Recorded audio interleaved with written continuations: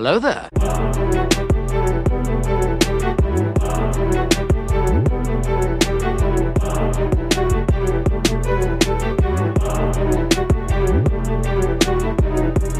At last we will reveal ourselves to the Jedi. At last we will have revenge.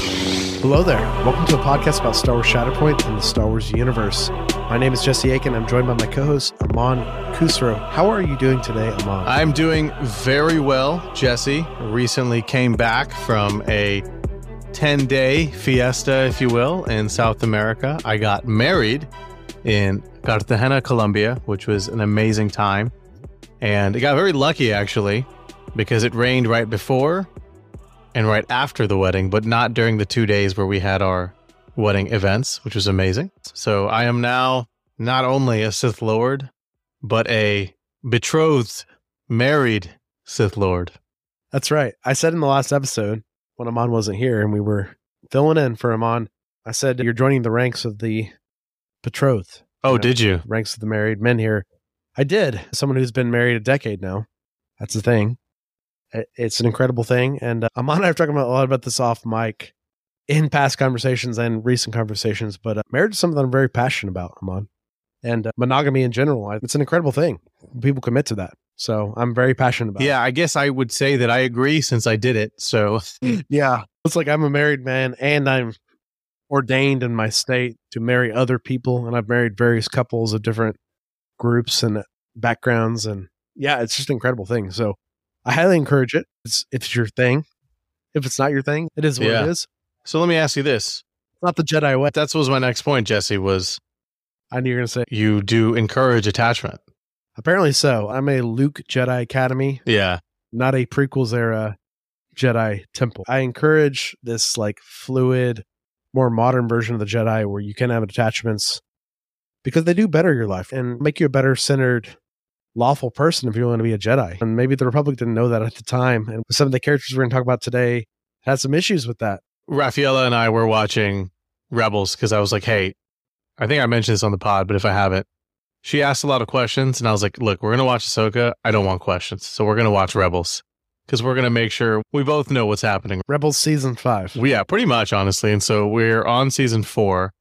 And fun fact, I actually never finished season 4. So I'm very excited to I know what happens because of the internet, but I'm excited to see how it happens and some of the details.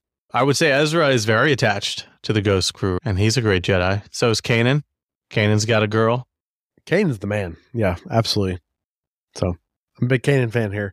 Ezra has got some attachments that hold him back, and that's part of his interest as a character. He's got these moral dilemmas that pull him towards the dark side per se, but also pull him back towards the light, which lean on his attachments both ways. So very interesting with that character. Yeah. Raph was saying, I feel like every episode is Ezra not listening to what everyone is telling him to do and then regretting it and getting everyone into trouble. And I was like, yeah, it's a kid's show. You do what you got to do as Space Aladdin. The Space Aladdin. I don't know if I like that. At least in season 1, 100%. They literally call him Street Rat as he's stealing melons. That is fair. I didn't realize they called him Street Rat. They do. And he has the blue, middle parted, shaggy hair. A lot of good, cool stuff going on with Ezra, but he really grows into this fully formed, almost Jedi Knight by the end. Yeah. I had no idea Ezra was a brown guy until I think you told me. And I was like, hell yeah. All about the brown boys. He's a Padawan that grows into a matured man by the end of the show, quite honestly. And he makes a lot of decisions that pretty important, honestly, in the Star Wars saga. By the end of things, right? Yeah. So I'm really excited to see how they explore more of that in Ahsoka potentially. No spoilers. Speaking of spoilers, we'll probably mention this as we get to the closer to the lore section, but I will reiterate, if you have not watched Clone Wars or Star Wars Rebels, the events that we're talking about today will cover those shows, and so there will be spoilers. So if you don't want to spoil any of that stuff, just keep in mind that you can fast forward through some of the lore stuff and then stick around for the gaming content because some of the stuff is pretty big. Yeah, it's definitely big, but we also with our show, we're always going to do big passes. We're not going to hit on all the minutia.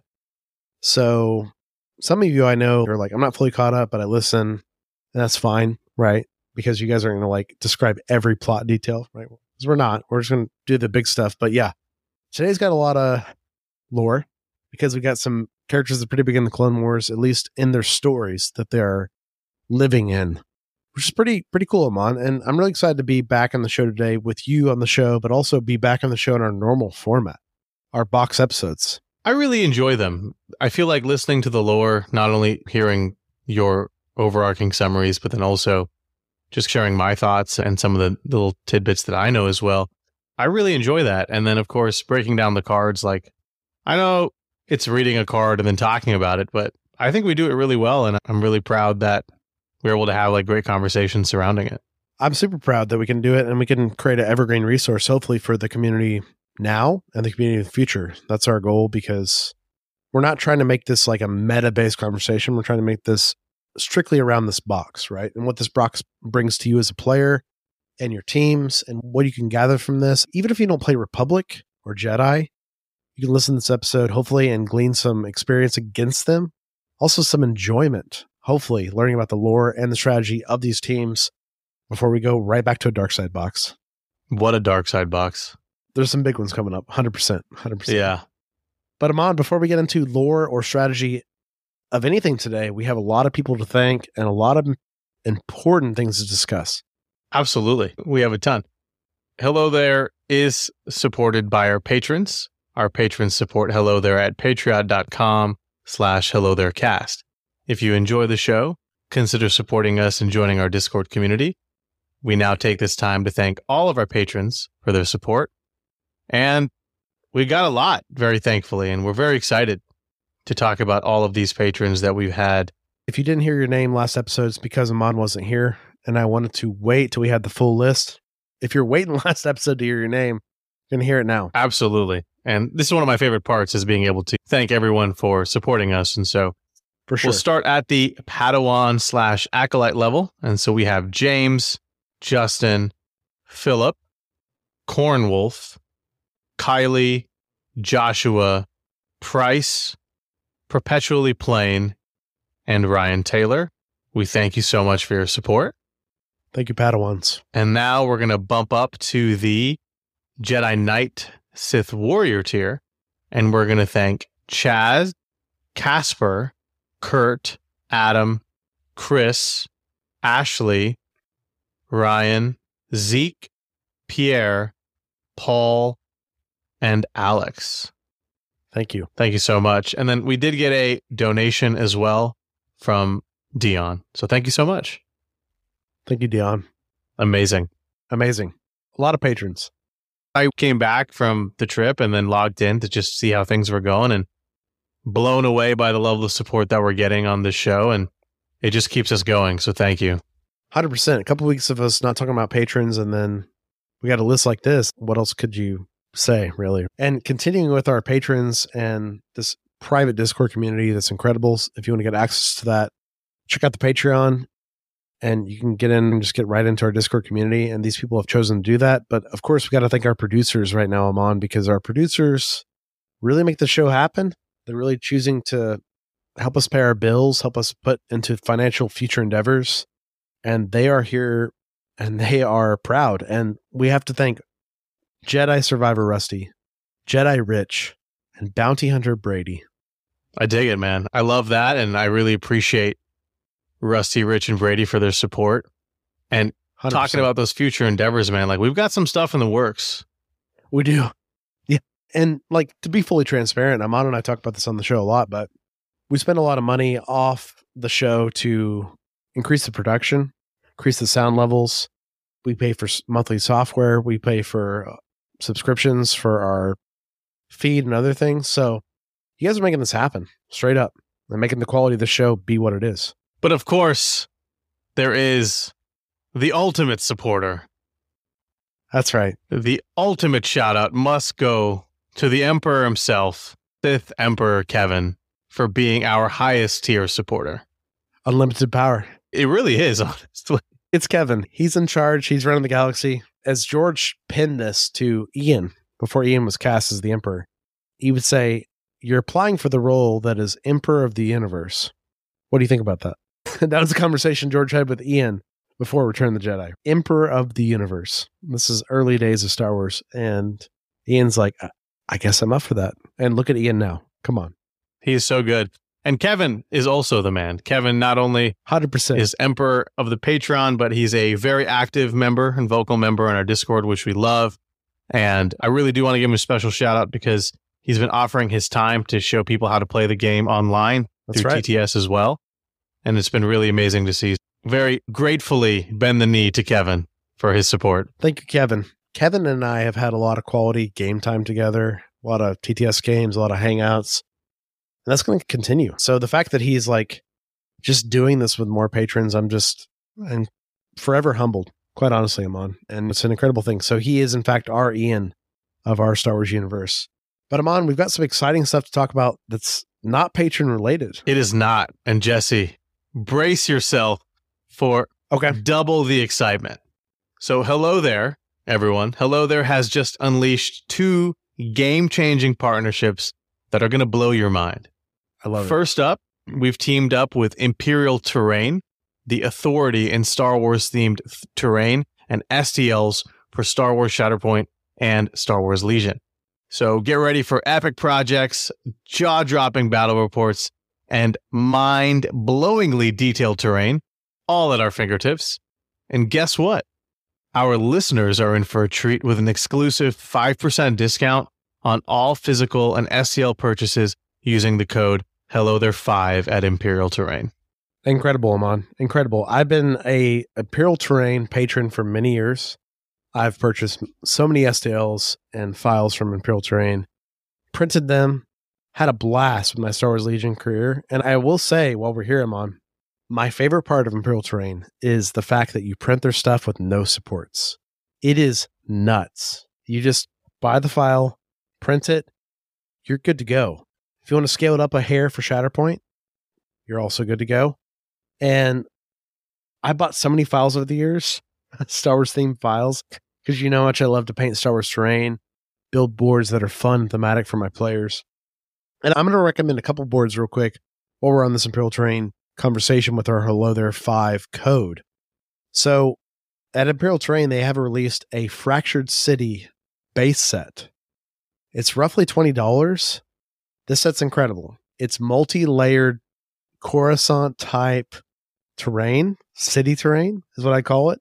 It doesn't necessarily have to be Coruscant, but it's what I think when I first see it. You can think of the planet that Obi-Wan's like in Kenobi, where him and Leia are on the planet. The Spice. Yeah, he's looking to get Leia on the Spice planet. It could be Coruscant. It could be numerous places. It could be Nar Shaddaa. It's what you want it to be. But the coolest part about this Fractured City set is that it has multi-layers and it perfectly lines up with Shatterpoint Corset terrain and Shatterpoint high ground terrain. So you just start connecting stuff. You got 2 layers, 3 layers, 4 layers. You can do as much as you want. Incredible. You got Arabesh on the buildings. So you've got buildings with like Star Wars Arabesh on them. You've got Star Wars features like canopies and different windows and writing and cylinders and power sources and all this stuff. And you just build it. And the best part about the set is you print it. You can build it low. You can build it high. You can stack buildings off and on. You can put different platforms at different places. It's completely modular. Continuing with my Imperial Terrain suggestions, that's the Fractured City set. I also recommend the Villainy Village set, which is a kind of like Tatooine desert planet theme set, which is very strong for Shatterpoint. Very good for Star Wars Legion. A lot of these typical arid environment buildings and like flat tops with some round parts. And then last but not least, I'm on my favorite, the Forest Moon Village Bundle. I think it's incredible. It's platforms, it's trees, walkways, it's multi-layered trees. You can really live that Kashyyyk, indoor, etc. themed planet of your dreams, honestly. Which to us is perfect for Shatterpoint because when you got a tree platform that's 2 or 3 levels, that just means more Shatterpoint viability, right? Because you can have a model in the mid tier, you can have a model in the high tier, and a model in the low tier, model on the ground, right? All the way, everything in between. So we highly recommend this stuff. Prints without supports. Pick up the STLs with our Hello There 5 code. It gets started today. Yeah, 100%. You mentioned 2 of my favorite STLs is the Fractured City and then the Forest Moon. Those are great. We've talked about those on this podcast before. Yeah. Very excited about getting our hands on them. And I mentioned earlier, we are going to be creating battle reports soon. And so we're very excited to be able to use that terrain not only in our Hello There content, but also eventually Hello There events that we plan on holding.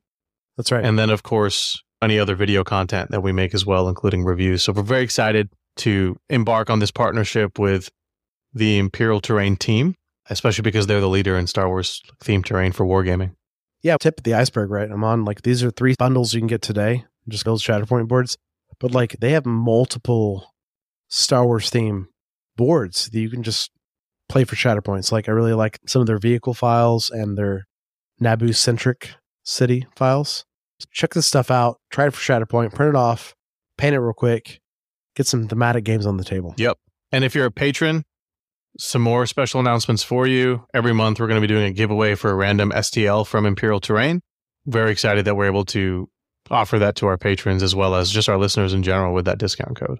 100% I'm on, but we have one more exciting thing to talk about, right? That's right. Jesse, remember our rock solid supporter, Mr. Laser? I love him. Yeah, I remember him. So Mr. Laser from Mr-Laser.square.site, we've decided to take our relationship and our bond to the next level. And Mr. Laser is now going to be one of our premier partners as well. Mr. Laser is your one-stop resource for everything Shatterpoint and beyond. He offers custom trays, accessories, and even other game systems. And the cherry on top, Jesse, you guessed it, the Hello There 5 code, which is the same code as we're offering at Imperial Terrain, now grants you a fantastic 5% discount on all purchases. Now, Mr. Laser is already a discounted site, so you're getting additional discount. Premier discount. So it's time to level up your gaming experience and savings with Hello There and our phenomenal partners. We're super excited to be partnering up with Mr. Laser on this new level, and then, of course, Imperial Terrain. So use Hello There 5. 100%. Mr. Laser is a dear friend, and I've been buying models from him for some time because I want to support his local store. And the fact that you guys listening can support his local store and help grow that with our code Hello There 5 is incredible. So Hello There 5, of course, the number 5, his monster will give you 5% off his already discounted models, Shatterpoint stuff, MCP stuff, but even more than that, his accessories. Amon mentioned his trays. You can really pick up these trays for Shatterpoint, MCP, and future accessories that are really going to expand your game and really support him. And it means a lot to us. So we recommend it entirely, and we encourage you to check it out. And we'll talk more about it in the future. Absolutely, Jesse. Super excited to announce these amazing partnerships, and 100%. Can't wait to see where they grow and how our community members interact with those vendors. Yeah, 100%. I guess the last paper we're going to talk about is when you use these codes, it benefits our relationship with these partners and benefits you, obviously, as a listener, because you get you a discount. So if you want to support us and want to support these partners, use these codes, and the stuff shows up, right? At the end of the year stuff where we discuss things with these people. So it means a lot to us that you support these people we've chosen to partner with. But more importantly, you're deciding to support us, right? Because you're basically saying, I listen, I heard the code, I'm going to jump in with you guys, with your partners, and take it one step further. So it means a lot to us, and you're helping us out as well. Absolutely. Yeah. Just full transparency. We do get a little kickback from that, and that really helps us out a lot. So thank you so much for your support if you choose to shop with Mr. Laser or Imperial Terrain. And remember, I think one of the reasons why we chose these partnerships is because we were customers first for these products. 100%. And we trust them and we like them. And that's the only reason we decided to take that partnership to the next level. Perfectly said, Amon. Perfectly said. All right, Amon, let's get into today's main topic, which is our Luminara box episode. Luminara. Plans and preparations. So Jedi Master Luminara Unduli. Let's start off with something I'm going to do a little bit different today, because I think this is a unique opportunity to do this, Amon, is to talk about the people that Luminara and Barriss come from. So they're called the Mary Allen people. So we'll do a quick Mary Allen lore segment before we move on. So the Mary Allen people are from the planet Mary Al. Very simple. They have green or yellow tinted skin that varies a lot. There's a spectrum. They typically have tattoos, which is unique. They are spiritual people, which we'll talk about more in a minute. It's not necessarily confirmed, but they have a high force sensitivity. And something I find very cool about them, I mentioned they're spiritual people. So they're very religious in their culture with the Force. They have a karma-like Force belief. So what that means is they believe that all your actions in your life, the things you do towards people, enemies, allies, all make ripples in the Force and maybe affect the galaxy at large. So very karmic belief. They believe this is a people. So even the people that are non-Force sensitive in this group of people and the Mary Allen people typically still have this religious belief, which I think is pretty cool. Which also means that a lot of them are Force sensitive, Amon, and a lot of them become Jedi Knights or Force sensitive people. And continuing with that thought process, when they become Jedi Knights or Masters, they typically take on Padawans of their own species, which is unique to this group of people. Though not exactly concise, because there's a couple things that break that, which I'll talk about in a moment. But because of their religious beliefs around the Force and their people, if there's a Jedi Master that could take on another Mary Allen apprentice, they're probably going to willingly do that. Makes a lot of sense as within their culture. So, case in point, Luminara and Barriss today. We're going to talk about that. But Luminara obviously picked Barriss for several reasons. But one of the reasons she picked Barriss because it fit within this hierarchy we're talking about. But also that rule can be broken from time to time. It's not like they don't take non-Mary Allen apprentices. Continuing on with these people, of course, they have green or yellow tinted skin, I mentioned, but they're mainly humanoid other than that. But they do have these tattoos. So let's talk about the tattoos because they're pretty cool. So they have tattoos on their face, their bodies, their hands, things like that. So in their culture, they actually get tattoos at the completion of a personally significant accomplishment or a number of skills they've acquired in their lifetime. So for them, the more tattoos you have on your body, face, hands, arms, more visible places, right?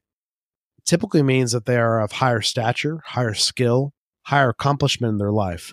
And they're such a spiritual people that they're not people to cheat, right? They're not going to be like, hey, I have a bunch of tattoos. I did a bunch of stuff in my life. Like, that's not who they are, right? Someone's not going to lie about that. So when you see someone like Luminara has a lot of tattoos on her face and some of her body, that she's had a lot of personal significant accomplishments or skills that she's achieved that she personally set. It also feeds into their whole spiritual focus. Last bit about the Mary Allen people is they have some notable Mary Allens in the Star Wars lore and canon to us as purveyors and enjoyers of the Star Wars canon, that people we recognize.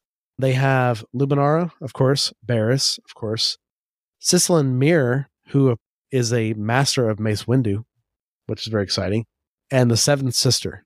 So I mentioned earlier, we'd break that kind of like they prefer to take their own peoples as Padawans or learners. Cicely Mir chose Mace because she saw something in him, clearly, like something very powerful, something notable. I also like the Seventh Sister from Rebels is a Mary Allen. It's just cool. It's like another layer on top of the layers. Because I mentioned they're Force-sensitive people, typically. Like, they're not all Force-sensitive, but like they have a leaning towards Force-sensitive. So the fact that a Force-sensitive Jedi or Force-sensitive person converted to the Empire, became a Inquisitor, makes a lot of sense, quite honestly. So let's get into Luminara herself, which is very interesting. Luminara Unduli was a Force-sensitive Mary Allen female Jedi Master during the final days of the Jedi Order in the Republic. She commanded the 41st Elite Corps of the Galactic Republic. Of course, that's the army we see on Kashyyyk in Revenge of the Sith. She, of course, was the master of Padawan Barriss Offee. She fought in numerous battles in the Clone Wars, which is important, but also, like, she was a stoic, very powerful Jedi Master during the Clone Wars itself.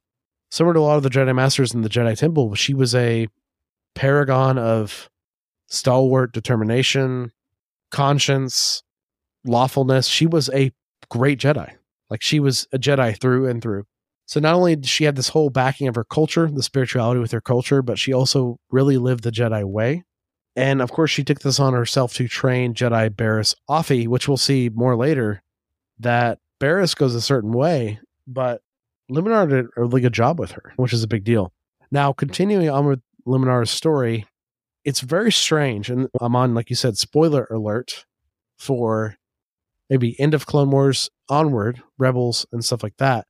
But Luminara is one of the few Jedi we see that through her course of the Clone Wars, she fights in the second battle of the Geonosis. Crucial part to that. She fights in many other battles. By the end of Clone Wars, she's on Kashyyyk with Yoda, with the 41st Battalion I mentioned earlier, right? Like the boys in green. She is not killed. She's actually captured. This is a big deal because we see this later in Star Wars Rebels. Many years later, she's still captured. I say in quotes. Turns out the Empire keeps her captured for a long time and eventually executes her, which is very dark. The Inquisitors end up killing her after interrogating her for many years and keeping her alive for many years in captivity. Kill her, keep her body contained in a device/coffin that keeps her Force, midichlorians, and life a little bit alive, and they just keep her as a beacon to future Jedi to hunt them from that point onward. And it's very dark. It's very sad because in a way, her body's never at rest, honestly. And the cells and the Force spirit in her body is still partially contained. And she was an incredible Jedi. She was a paragon of lawfulness, like I said. But in her getting captured on Kashyyyk and her just used as this beacon onward by the Grand Inquisitor and others, it's pretty intense. Amon, it's pretty intense and it's pretty dark for Star Wars that her body is used as a way to pull remaining living Jedi maybe towards a little bit of light they feel in the Force. They go there because it's a master, a great Jedi, and then they're captured or killed by the Inquisitors. It's pretty wild. I remember when we actually just watched the episode recently, Raph was actually pretty shocked with kind of how the whole thing happened. It's dark. It is dark, but I have some fun facts about Luminara. When you mentioned that she was on Kashyyyk. She was on Geonosis, the first battle of the Clone Wars. She was. Yeah, she was instrumental in destroying some of the droid factories. But with this particular Kashyyyk scene, George actually did film her getting killed. But the scene was ultimately cut from the film, among other death scenes as well, just for length and stuff. And so what's incredible about that is because they decided to cut it, they were able to create, like Dave Filoni was able to create this awesome Rebel storyline, right? Because Kanan doesn't want to train Ezra, doesn't think he can do it. And so he's looking for that master. And so that's how they get pulled into that trap that the Inquisitorius was setting for them, which is wild. And it's been years too. So think about it. She's either been captive for years or killed for years or both. It's probably more somewhere in the middle, right? Like she was 5-6 years. She was some version of captivity to execution, right? Which is very dark. Also too, Amon, I didn't mention, they completely strip her of all of her religious headdress and clothes. So that's actually very important with the tidbit I gave earlier about the Mary Allen people. They're very religious people. They're very spiritual people. So to remove her headpiece, her cloak, her tabards, everything, just strip her of nothing. It's very Empire, right? But it's very dark. I do not like it. Do not like it. It is dark. She's lived that way for years, right? She's dead, but for years until she was dead. Sure. Yeah. Yeah, that's fair. The Rebels timeline is very long from Revenge of the Sith too. That's fair. Yeah. That's fair. Couple other tidbits. She is a master of Ceresu, Form 3. That's right. Which you love. Obi-Wan, yeah. Kanan also used Ceresu, fun fact, as I'm sure you knew, but for our listeners. And then, of course, she fought Asajj Ventress in the Clone Wars, and she almost got her butt handed to her. That's right. Because Asajj was using unconventional tactics. Makashi, baby. Well, Makashi with assassin training built on top of her, right? And Luminara is a very powerful, traditional Jedi, right? And, we're about to get into this shortly, Amon, with our gameplay discussion, but Luminara she's less of a fighter and more of a defender and a healer.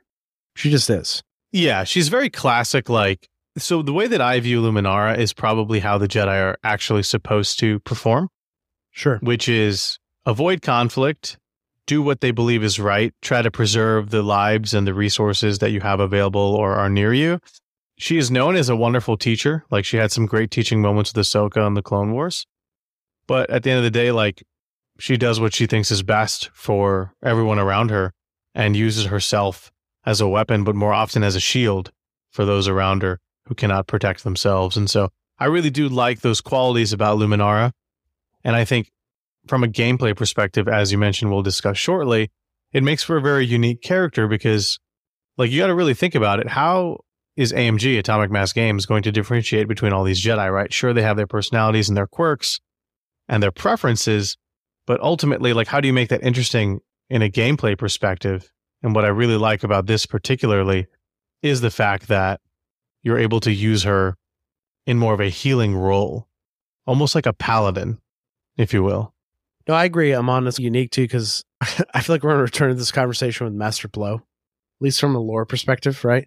They are pure Jedi. They are pure protectors. They are pure people of the people, right? So the fact that they've leaned into this kind of paladin priest style, like you mentioned, is very interesting to me and very cool, because with Luminara, they have, of course, lead into this healer perspective, which I'm all about, which makes a lot of sense because she is a master of Soresu, and also like just her mindset on the Force and the flow of the Force, and her being a Miri Allen, her being so spiritually tied in, her headdress, everything she wears, she's just one with the Force all the time. So I'm really excited to get into her card right now. Absolutely. So let's do it, Jesse. Without further ado, let's talk about Jedi Master Luminara Unduli, who I lovingly call Lumi. That's right. Lumi Life. That's right. Lumi Life. So she's got a durability of 3 and a stamina of 9. She has the tags Force User, Galactic Republic, and Jedi. Yeah, and of course she costs 8 squad points, and it brings a force of 3 to your squad. So she's that average cost we're seeing in the game. She's 8. The tags make sense. Her cost and force makes sense. Nothing really crazy here, Amon. No, everything seems to be in order. It's almost as if she's quite prepared. I like it. I'm glad you got that. So we'll go to her active ability. Her first one. It's a very strong one. It's called Full Recovery. It costs 2 force. Choose an allied unit within range 3. The chosen unit removes all damage and conditions from itself. Let's talk about this for a minute. So obviously 2 is an incredible tax on your force. We've talked about this on this show. And I think that thought process continues to grow and expand. And we continue to lean into that thought process of 2s a lot. But this is an amazing ability, right? It's incredible. It's game defining in certain instances. And I know that some people might think like, oh, like most of your characters don't really leave the board anyways. And if a character has an injured token, it doesn't matter. And that's true. And that's all fair. But it's the threat, right? It's the threat of, I can maybe be a little bit more aggressive with my other characters because I know that if I end up in a tough spot, I can Shatterpoint with Lumi and heal them, or I can eventually activate Lumi and heal them with Full Recovery. It's also great because it works on herself. She is an allied unit within 3. It does not say an other allied unit, so she can heal herself, which is great. I recently played a game with Lumi where she held down the middle of the board on that middle objective, and she just stood there and she just took a lot of punishment. And then when I felt like she was about to go down, I got lucky that I drew her and boom, full recovery. And my opponent was like, I'm just not even going to bother with that. Incredible. Absolutely incredible. It's the full Jedi way, 100%. I think when you think of this, you think of a primary character, like healing an Anakin, healing a Maul, right? Like that's the high ceiling, right? But also think of this just like topping your clones off. It's very important. It's a big deal. And the conditions part to me, Amon, is one of the best parts of this. Obviously, the damage is a big deal, but the conditions is where it really sings in Shatterpoint. Yeah, moving the conditions is honestly just as strong, if not stronger, as you were saying. All conditions. Yeah. All conditions, yes. It's an incredible super recover, and it's amazing. It's in fact called Full Recovery, right? It makes sense. But you're right. One thing I really liked that you said is that obviously Anakin, or primary rather, is your best ideal scenario, but don't sleep on full recovering a secondary or supporting unit. In fact, there's a lot of conjecture in Shatterpoint right now that speaks favorably about supporting units, and one can argue, and I could argue that myself as well, and maybe we'll do that in a future episode, is that supporting units are arguably your strongest or most impactful units on the battlefield. And what this allows you to do is this allows you to split up those supporting units, right? If you have a 2-character unit, and get on those objectives, those active objectives, as fast as you can. One of the drawbacks of that is that you can face a lot of punishment, right? You can have multiple enemies attacking you from different angles, different board positions. But Luminara can offset that with full recovery, which is also very powerful and maybe waste some of your opponent's activations in itself. No, 100%. I will say, like, in the cons of this camp, I've learned playing a lot of Shatterpoint that, like, your forces are split quite often, right? So sometimes it's like your opponent will be smart and not engage Luminara and her squad on the right side of the board, and they'll heavily engage your squad on the left side of the board, and Luminara can't quite get over there and do the recovery, and that's where you get, like, in these interesting positions. So it's got its pros and cons, right? But incredible ability. This is one of the reasons you're playing her, right? Is this, and I think her identity. So if you can do these things well, practiced as a master of the Mary Allen spirituality, the Force, you're in a good spot, right, with this playstyle. Agree. And again, I think you talked about the con being that range 3, right? Maybe she's not near the opponent that needs, or the allied unit that needs the heal, but that's okay, because I do think Luminara is one of those characters who can do really well in the middle of the board. A lot of characters try to avoid that, like Maul, for example, loves being on the flank, but Luminara can go toe-to-toe and hang in the middle because she has that full heal. Yeah, and it's like if she survives against Vader or an Anakin, right, just barely, and then she goes and she heals, what a swing. Like, what Huge. A swing. Huge. So it's incredible. But Amon, we got to move on to more of her abilities. She has another active ability called Sprint, costs 1 force. It's very simple. It's not very good compared to a lot of our other characters in the game. Each character in this unit may dash, so Luminara pays 1 force to dash. She doesn't have force speed. She doesn't have force jump. She's officially the slowest Jedi thus far, and I think she might be the slowest Jedi for a long time. We'll see. We'll see. I don't want to say that it's bad. It's because bad is relative, right? It's helpful to have, right, as a tool.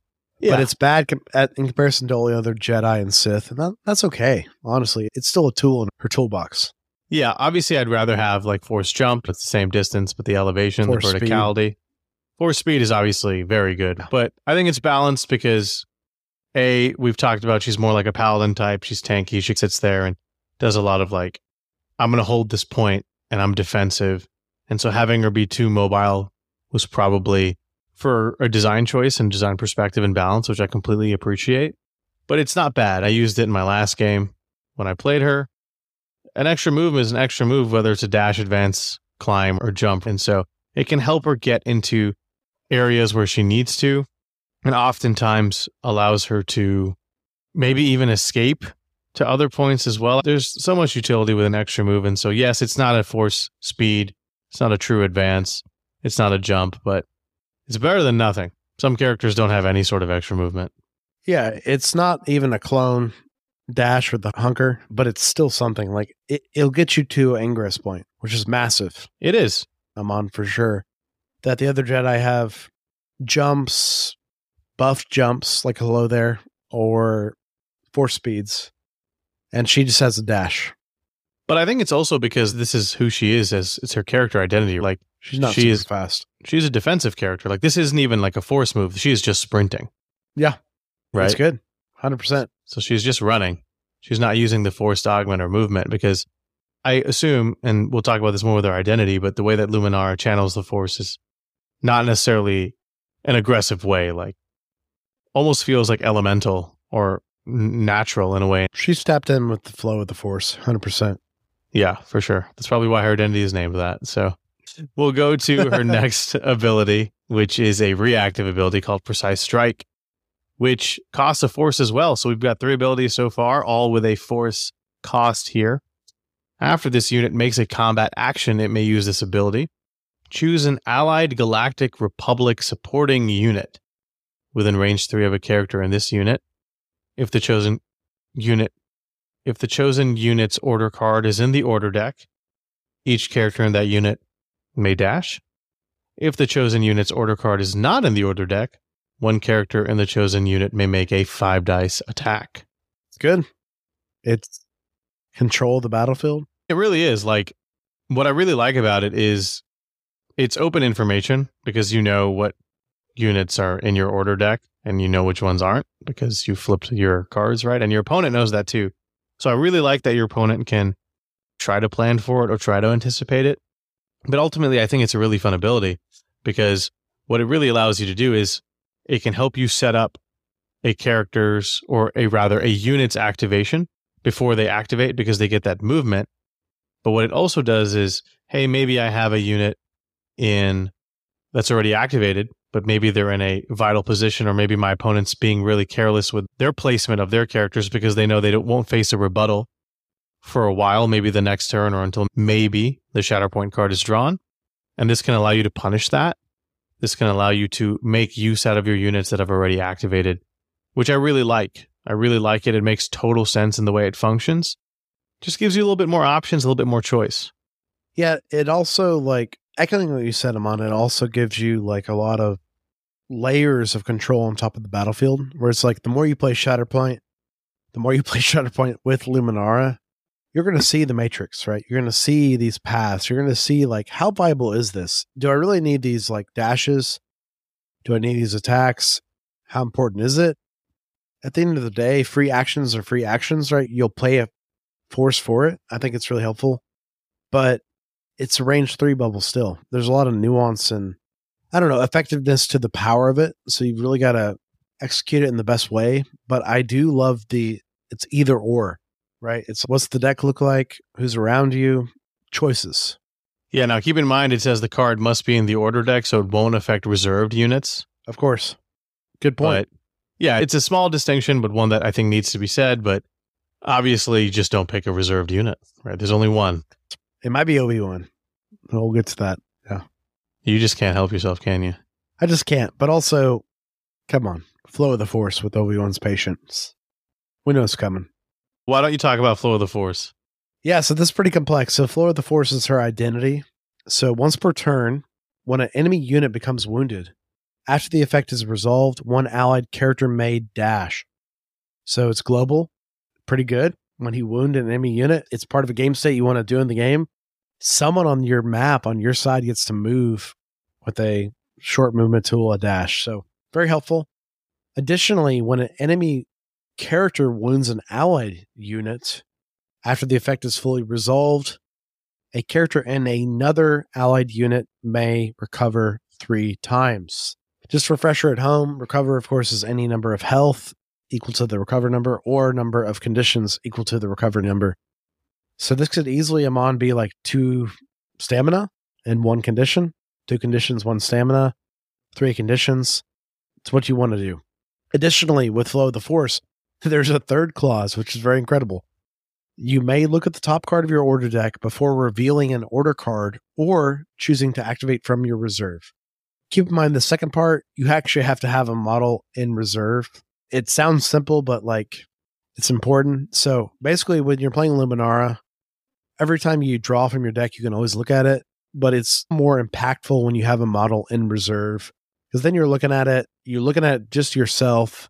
You have a model in reserve and you're like, okay, do I want to go with some person I just drew or the reserve? She sees the force a little bit early, like what's happening. And it's very cool. It's very defensive, like you said, Amon. I think it's an incredible identity, and it is 3 parts, so let's break it down one by one. I think you did a good job of summarizing it and talking about some of the use cases, but what I think is really compelling about this is that there's a benefit when you do the wounding or when you get wounded, right? And I really like that. So, maybe you want to put Luminara in a list where a lot of aggressive pieces around her, and so you're really relying or banking on that full recovery to be able to allow you to heal characters who are maybe in a bad spot, or maybe she's with, for example, like I'm playing Luminara with Mandos, and then I play, my other Mando team is with Maul. I think there's some good synergy to that because they can be aggressive. Clan Kryze has a little lower health pool, so full recovery really helps there. But again, like Mandos are super mobile, making them even more mobile is great, right? Because then they can be everywhere they need to. But even if it's not Mandos, free dashes are awesome. As you mentioned, it's global. Now, when an enemy wounds your character, this is really cool too, because you can build teams who maybe like to damage themselves. She pairs well with Vader because Vader has that great innate ability, right, where you take the damage, then you get 3+ dice. Maul is another great one because his identity is where he can just sustain by rage. Wound himself. And even Inquisitors are pairing really well with the fact that like they are single units, the supports, and they're trying to put as much damage out as they can. And so being able to help them heal when one of them goes down is pretty influential. So I think overall, like, I really like the fact that not only do Luminara's abilities always function when something happens, when a character is being wounded, but it actually heavily influences your list construction. And I really do enjoy that. But I think the best part about this is looking at the top of the order deck before revealing an order card. And I'll tell you why. Okay. Really, as you mentioned, and rightfully so, you stress this point, is that there must be a reserve card, right? To where this really comes into play. You want to get one in reserve when you're playing her fairly early. Yeah. You actually hope to draw a primary early so you can just reserve them immediately. So what this allows you to do is this actually allows you to obviously make more optimal decisions because you have technically perfect information. So you can affect the game state. But my favorite part about this is the gamesmanship that can come with it. Okay. Because it's a little bit of bluff, right? It's what you can do is you can take a look at the top of your card. It could be like the worst unit possible, but you could pretend like it's not. Maybe you can like look at your other piece and start measuring from another miniature or from another character. And so it can actually activate mind games, which I think is fun, whether you like that or not. Like, it's tools that I'm using at my disposal. Call it the dark side, if you will. But yeah, you're using the flow of the force to use the dark side for sure. I love it. For sure. And it's fun because like it can put your opponent like, oh, do they have Maul next? It could just be like Super Commandos. But then what's cool is then you can reserve them and do the whole shenanigans all over again. And maybe your opponent doesn't care either way, but I really like it because A, perfect information, secondary, supplementary. I do like the potential mind games that come with it. Oh, it's so cool, man. It's so cool. I love that all of her stuff is like, are you playing the game well? Yes. Okay, then it's good. Like, your models become wounded, you're wounding enemies, things are happening that are beneficial for you. And are you choosing the order deck correctly?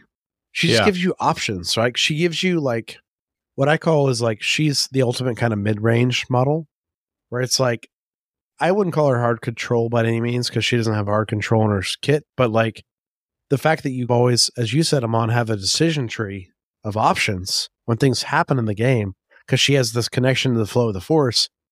Incredible, because that once per turn, when an enemy unit becomes wounded, after the effect is resolved, move one allied character with a dash.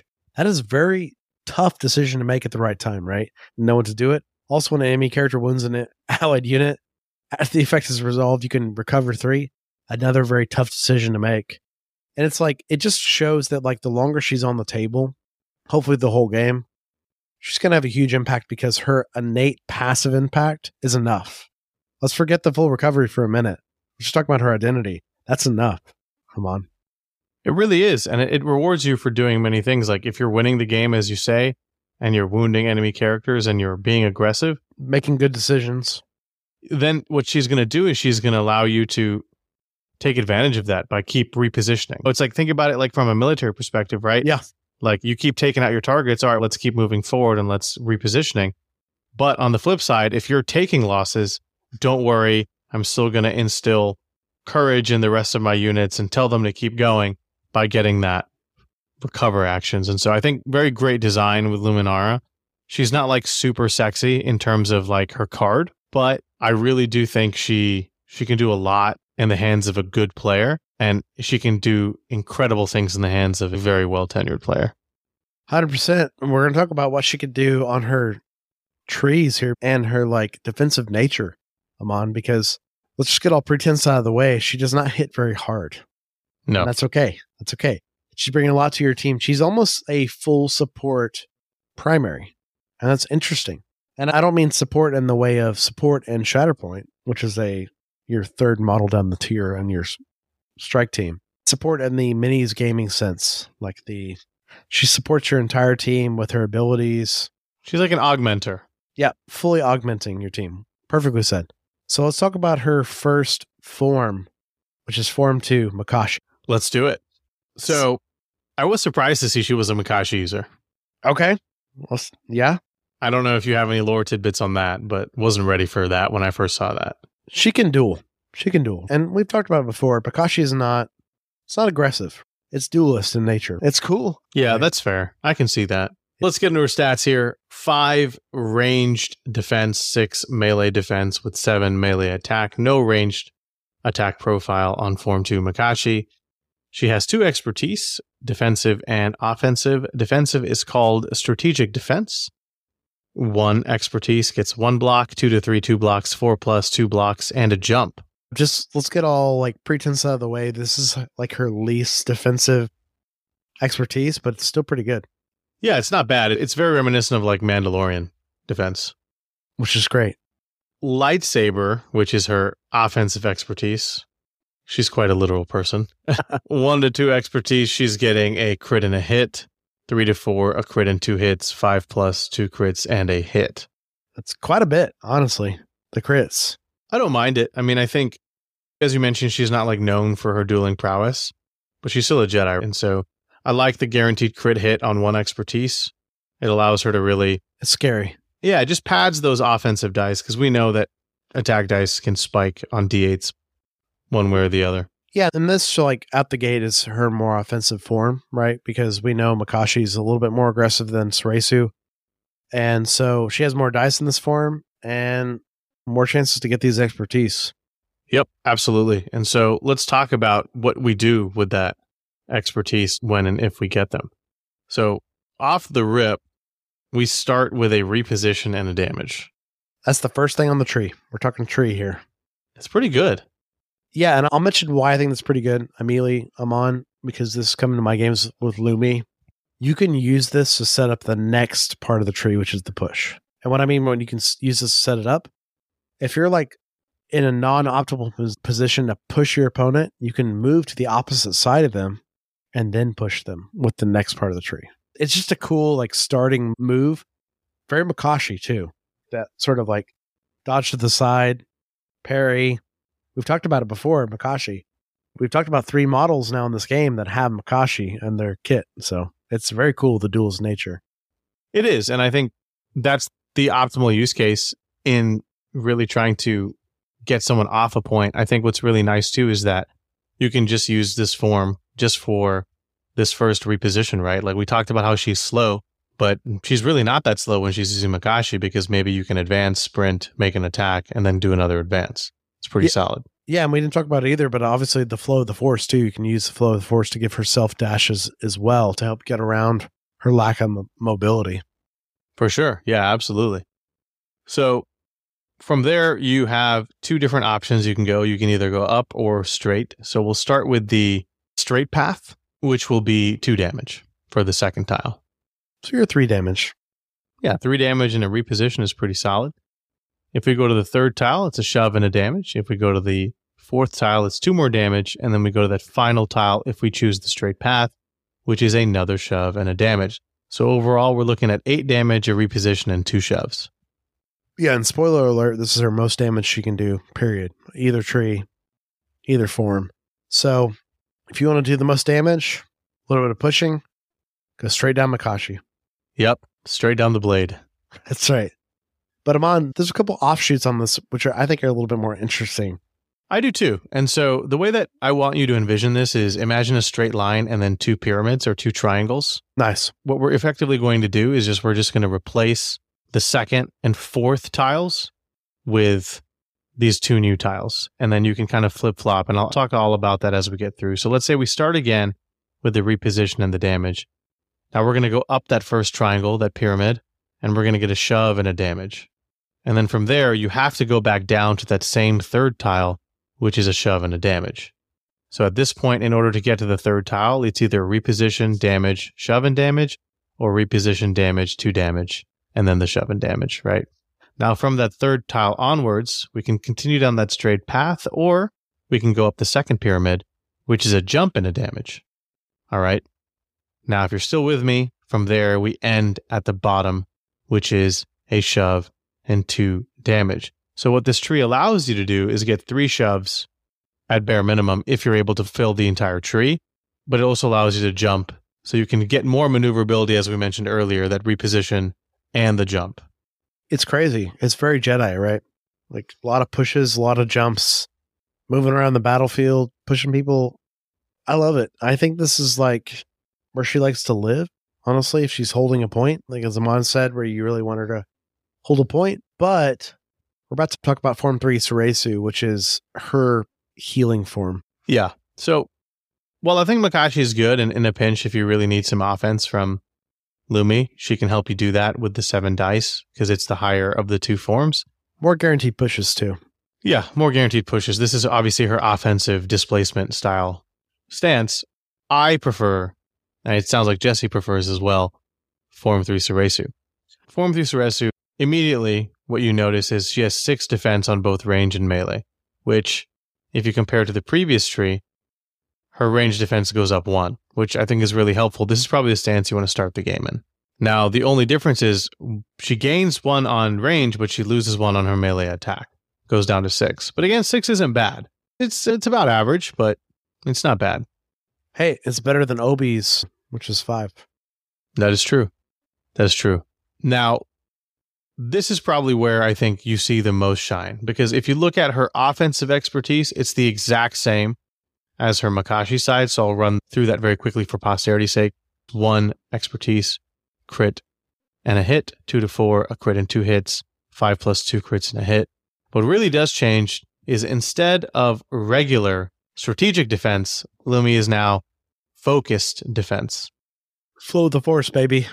Flow of the Force. Her first expertise is a block and turns a crit into a regular hit. Incredible. 2 to 3. Yeah, it's pretty good. 2 to 3 is 2 blocks, turns a crit to a hit, and turns a hit to a failure. That's the sweet spot. Yep. And then 4 plus expertise is 3 blocks, turns a crit to a hit, and a hit to a failure. She means business in this form. She means business for, defending. And it's amazing because this is what allows her to be that tanky midline fighter, in my opinion. Now, going through her damage tree, it's a bit of a complicated one, but we're going to start with the first tile, which is just a single damage. Less impactful than the Makashi. Yeah, for sure. Less impactful, but again, that's not really the shtick here. The shtick is to survive and be that focal point of defense for as long as she can.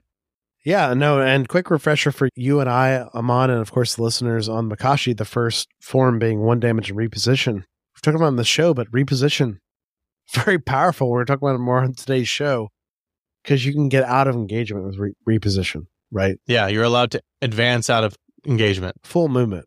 Yeah. Yeah. Suresu, similar to Obi-Wan's, you got to weather this like early spot being weaker to get more interesting results. 100%. So the options from this first tile are either a straight line, which a straight line goes all the way through for 5 tiles, or again, we have that semi-pyramid shape here. So we'll do the top line. We'll go over both secondary options before converging on that third tile. So from the first damage, you can either go straight and get 2 recover, which is awesome, or you can pin and deal 2 damage. So a little bit of offense or sustain, right? Nice. From that, if we continue down the straight line, we're going to get a shove and 2 damage. So regardless of what second path you choose, continuing at that straight line, the third tile is a shove and 2 damage. Then the fourth tile is a damage, and then the fifth tile, again on that straight line, is 3 recovers. Madness. Yeah, I mean, if you get a good attack roll, you can just recover 5 health, which is incredible. Yeah, you don't have to do the full recovery in theory. Like, because you got 5 recoveries off this. Not a big deal. Like, save your force. And especially if she's near her friends, right? She can just heal them. Yeah, exactly. 100%. Now, if we go back to that second tile where it's 2 recovers, there is a downward path. It little dips a little bit. And so from there, you can do 2 damage. And then it forces you to go to a jump in 2 damage. And then that gets you back to the end of the tree, which is 3 recover. So once again, if you're following along at home, this tree doesn't do a ton of damage. If you go to that bottom path, it's 5 damage, but it's 5 recovers. Pretty good bottom path. Yeah, and honestly, I like this path, to be honest, or this stance, rather. It's great because I'm not expecting Luminara to really take anybody out. Yeah. And as I play Shatterpoint more and more, I don't care to take people out. My goal is to just reposition them or displace them, or really just make sure that my character can tank a point. And Luminara can do that. Especially some of the maps that I've been seeing online, but also in person, they can get really creative. If you can just put her against like a wall where she can't be pushed, she can't be shoved. Sure. She's not going anywhere. Good point. Yeah, absolutely. It's cool too because you can always swap to Makashi and really lay on the pushes if you really want to. So this form will help you sustain. Makashi will help you push them out. And keep in mind with Shatterpoint, you can always swap your form once per activation. So you could end up or start in whatever spot you want to be in and swap to the other for your turns over. So you've got options with her, which I think is super cool. And like you said, Amon, her defenses and her attack dice are not really that different. A lot of models have pretty stark differences in their forms. Not so much with her. They're pretty similar. So it's like, what do you want to do? Yeah, even with Form 2 Makashi, like, it's a good expertise, defensive expertise. Yeah. But focus defense on Form 3 Soresu. Incredible. It's what you want. It's really good. So closing out this segment, Amon, before we move on to our secondary, what's our playstyle summary and discussion of the ways we want to focus on playing Luminara on the table? Yeah, I think Luminara, as we've almost said ad nauseum at this point, is going to improve your team's ability to react to whatever game state your team is in. Yep. If things are going well, Flow of the Force allows you to be more mobile on the battlefield when you're wounding those enemy characters. If things aren't going in your favor and your character is getting wounded, that's okay because it improves the efficacy of your other allied units, whether it's removing conditions off them or giving them more health so that they can be on the table longer, survive longer, hold those points longer. And then I think the options that she provides in terms of looking at your order deck is incredible. Now, in terms of how you want to play Luminara, I've mentioned a couple times now that I like putting her in the middle of the board or on a midline point and controlling one sphere of the battle. And I'm not saying every game you play, yeet her into the middle of the board because she's going to die in some games. Yeah. Dice aren't going to be in your favor. And I'm not saying you should do that in most games. I'm just saying in my last game, it worked out for me because that's what I thought was best. But I can easily see her being on the middle objective on a flank, holding it down, controlling it, not moving. I think what really helps Luminara is backstopping her against other pieces of terrain. And creative map setups that really challenge you will have a lot of terrain near objective points that will cause hindrances and create advantages for both sides. And so try to find a place where you can backstop her. And backstopping pretty much means is that she can't be pushed. You can't complete that push, right? Because she'll bump into something, whether it's another miniature or another piece of terrain. Because one of Luminara's weaknesses is that she isn't very mobile. She just has sprint. Now, she can be quite mobile when she's attacking, but you don't really get to attack very much with her over the course of the game, right? In theory, maybe 3 times if you go to struggle 3. Maybe. So you're not really getting much in terms of maximizing that damage tree. So I really think you want to focus on making the most of her force augmentation. But then also, the full recovery can really help you in a pinch. If you've overcommitted or there's an enemy spike that you really didn't want to happen because D8s, they spike. Sure. She can help you alleviate those concerns. Well said, Amon. Yeah, and of course, her identity is like just massive and crucial to her playstyle, right? Where it's like, we've talked about the power of identities in this game, but like hers is not selfish. Hers is anti-Maul. Hers is anti even Anakin, right? Where it's like they do stuff for themselves and things happen. Hers is not like that. She's on the table. Things are just happening for your team at large and global. So you're just benefited by her being on the table and doing stuff. So I think she's more of a force multiplier. Like Amon said earlier, she's just a passive, awesome character for your team. I think you lean into her identity in massive ways. Like Amon said, like using Mandos or clones aggressively and getting more movements or heals out of them because of her identity happening.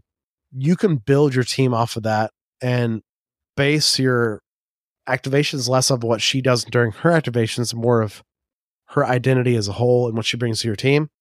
And I think it's also why she pairs well potentially with Kenobi, because Kenobi is a lot of just buffing your team as a whole. And if that's your playstyle, you want to lean into that.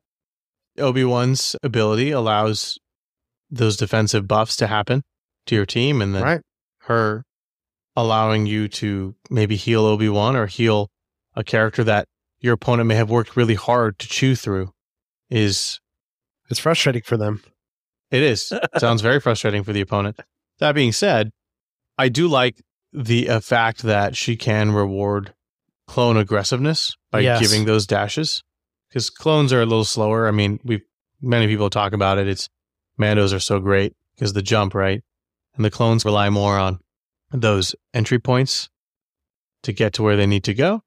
And maybe Flow of the Force allows you to benefit off the fact that your other primary or your secondaries might be really aggressive, which then allows your supporting units to zip around the board as well. So I like Luminara. She works great in the Republic lists, but I think she's a great splash primary as well. Which is kind of unique for these Republic characters, right? Because a lot of them are very Republic focused, but it seems like there's really no Republic words here in her card, right? It's all just her team. I run her with Mandos and Maul, so... She's a Jedi. She's going to protect whoever she's with, right? She's a Jedi healer at that. So, all right, Amon, moving on to our next lore in this box.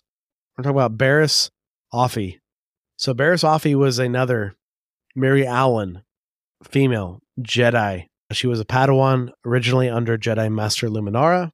She participated in the first battle of Geonosis when Luminara and Barriss show up to save Anakin, Padme, and Obi-Wan when they're captured in the gladiatorial arena.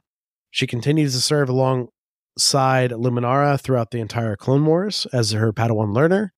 She was an incredible mind and learner. I say that because anytime she wasn't on the battlefield, she was reading, she was writing, she was learning, she was memorizing. She's really well known as this Padawan that was always like reading battle plans, reading maps, reading history, prepping for the next battle, which is very unique to her, I feel like, in a lot of ways. And kind of laid some of the groundwork of how she was and things that happened in her life. She actually preferred studying the Jedi text to fighting. So that's notable. And of course, during her time as a Padawan, she became fast and best friends with Padawan Ahsoka Tano. Of course, the Padawan learner of Anakin, which is super interesting because they were super different. They were polar opposites, right? And this is what kind of bonded them. They were like oil and water, and they bonded over their differences, and they truly were fast friends. They're like a strong relationship where you have two people that are very different, pros and cons, balance each other out. But of course, they really bonded over the second battle of Geonosis, where they went back to Geonosis, took it back from the Geonosans. And Ahsoka and Barriss in particular helped win the battle through a lot of their knowledge and pre-planning, especially Barriss, studying the maps of Geonosis, like I said, way before the battle and things like that. As the Clone Wars kept going on, this is where Barriss gets even more interesting. Barriss recognized patterns with the Jedi's roles in the war, and how they probably shouldn't be generals. That's probably wrong. And then maybe they lost their ways from the original Jedi Order, and that she became fully disillusioned with this whole Jedi way, that they were fully acting with the Republic in full tandem, and that they were deciding to be these generals in this war. She kind of brought it to Ahsoka, didn't go well, had disagreements about it, and she started distrusting the Jedi more. And there's a lot more features of this discussion than what I've mentioned, but we don't have time to mention it today. But other things happened to her in the war. Of course, keep in mind, Amon, she's a Jedi Padawan, so of course she was taken from her family at a young age, right? So Luminara was her parental figure, so she's already got trauma and issues there. And then on top of that, too, she's, once again, just like Ahsoka, she's a teen in a war for years. This is not normal, right? So she's got all these layers of issues with Jedi, concerns, questions, disillusionment, like I mentioned. So this is not like, before I say this next part, of course there's layers of this. It's not like she just goes crazy one day. She certainly doesn't. But deciding to act on her concerns, she helps orchestrate a bombing of the Jedi Temple in orders to basically like create distrust and issues within the Jedi Order to maybe stop the war, maybe have them second guess their thoughts on being generals in this war. It gets messy because she bombed people. People died in this thing. She also even continues down this path and impersonates Asajj Ventress and frames Ahsoka for the bombing, which this is where I get to a lot of spoiler territory. We're talking about spoilers today. This is massive parts in Ahsoka's storyline because, of course, they're best friends. Now we're getting to layers and layers where it's like Ahsoka's even been questioning things that the Jedi have been doing, but on a more light side path. Barriss is on a more questioning dark side path. And now Ahsoka is framed for all these things Barriss has done, which is very intense. Eventually, Anakin catches Offee. He finds Barriss and he brings her to justice in front of the council and the Republic as a whole.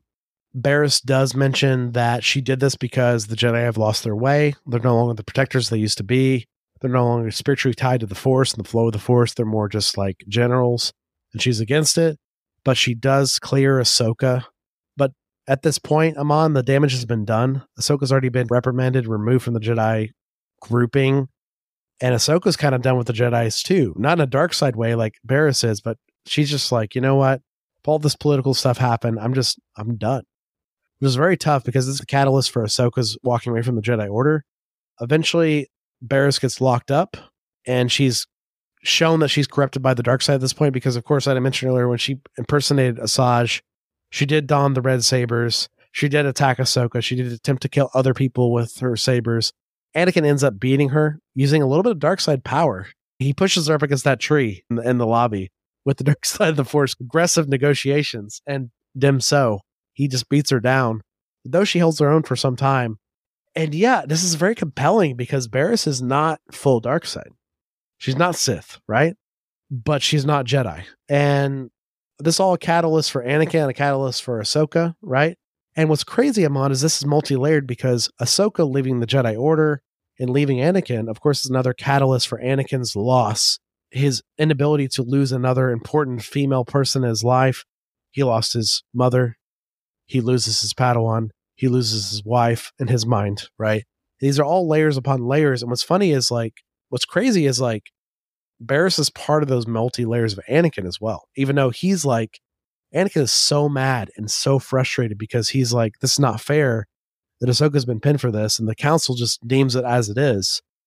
And it makes him even more frustrated with the council because he can't get over Ahsoka's, how Ahsoka's been deemed of this crime, even though she did nothing. In fact, she pushed against Barriss. It's really interesting because, as you say, it highlights a lot of things in multiple ways. I think first and foremost, the thing that's most obvious is the Jedi themselves are just so willing to like accept blame on another. Ooh, that hurts. Yeah, it's tough. Yeah. Right? They just blindly like, yeah, I guess Ahsoka must have done it. It looks like it adds up. And they're not able to figure out for a bit. Yeah. In their midst, Barriss has fallen to the dark side. She is doing all these activities, and it just shows how blind the Jedi are. I think in addition to that, there's this whole like child soldier element as well. 100%. That I think is a little messed up because Ahsoka and Barriss grew up in this time period, right? In the Clone Wars where the Jedi know nothing but violence and conflict, right? They're supposed to be, air quotes, peacekeepers, but they're doing a lot of killing themselves, whether it's droids or separatist fighters. And so you have these individuals, these Padawans who like are growing up thinking they're supposed to be some sort of like monastic order and instead are effectively child soldiers, right? And so I think it really shows in the way that their upbringing in terms of who their masters are. So Ahsoka, she has this resource in Anakin where she can explain and confide her fears, talk about her concerns. Some nuance. And nuance, right? And Anakin's really available for her. And when Anakin's not there, she has Obi-Wan, she has Padme. True. She has all these people, these outputs that she has that she can speak with and confide in and learn from and rely on. Whereas I feel like Barriss and Luminara, they almost had this very cookie cutter, distant, by the book relationship where Barriss isn't maybe able to express herself in the same way that Ahsoka is. And so what happens, you mentioned that she's a learner, she's a reader. Maybe she starts reading the wrong things. Maybe she gets influenced by the wrong things. But ultimately, like Barriss necessarily isn't wrong in her thought process. She's wrong in her actions. 100%. And you also got to tie in this whole element I mentioned earlier, why I added this element to lore entirely. The Mary Allen people, they're so spiritually tied to the Force with their religion, whether you're a Jedi or not. The Force and the karmic nature of it is part of your religion as a culture as a whole. So the fact that it's so baked into who they are, Luminara and Barriss in particular, because they are our heroes and the Mary Allen people we really know in canon, that's extra tough for Barriss too, right? Because she's like, this isn't right. This isn't right. This is not the spiritual way of the galaxy. This is not karmic. And she acts in a way that she feels is the most correct and through her mindset, though it is wrong. And she pays the price for it, right? Yeah. And also, Mon, like you mentioned, the child soldier thing, I'm so glad you mentioned it because it is such a tough and compelling and deep part of Star Wars in this era. And think about this, Ahsoka and Barriss in particular, they're young preteen women. And through the course of this war, they grow from young preteen women all the way to grown adult women. What a time to experience your adolescent youth. Absolutely horrendous, right? Insane, right? To be from like a 13, 14-year-old all the way to like an 18-year-old adult. It's not right, but it's the time that they lived in the galaxy and it's what they were part of. And it is what it is. And one thing I can appreciate about Barriss is that she sees that the Jedi are complicit in this proxy war. She is able to identify, it speaks to her Force abilities, that she's able to identify that there is like some sort of dark lord. I forget the exact quote, but she mentions like you're playing into the hands of the Sith. And I think one of my favorite parts about Barriss is that she takes accountability, right? The way of her people and the karmic state is that she never says you, the Jedi. She says we are guilty. Yeah. We are wrong. Yeah.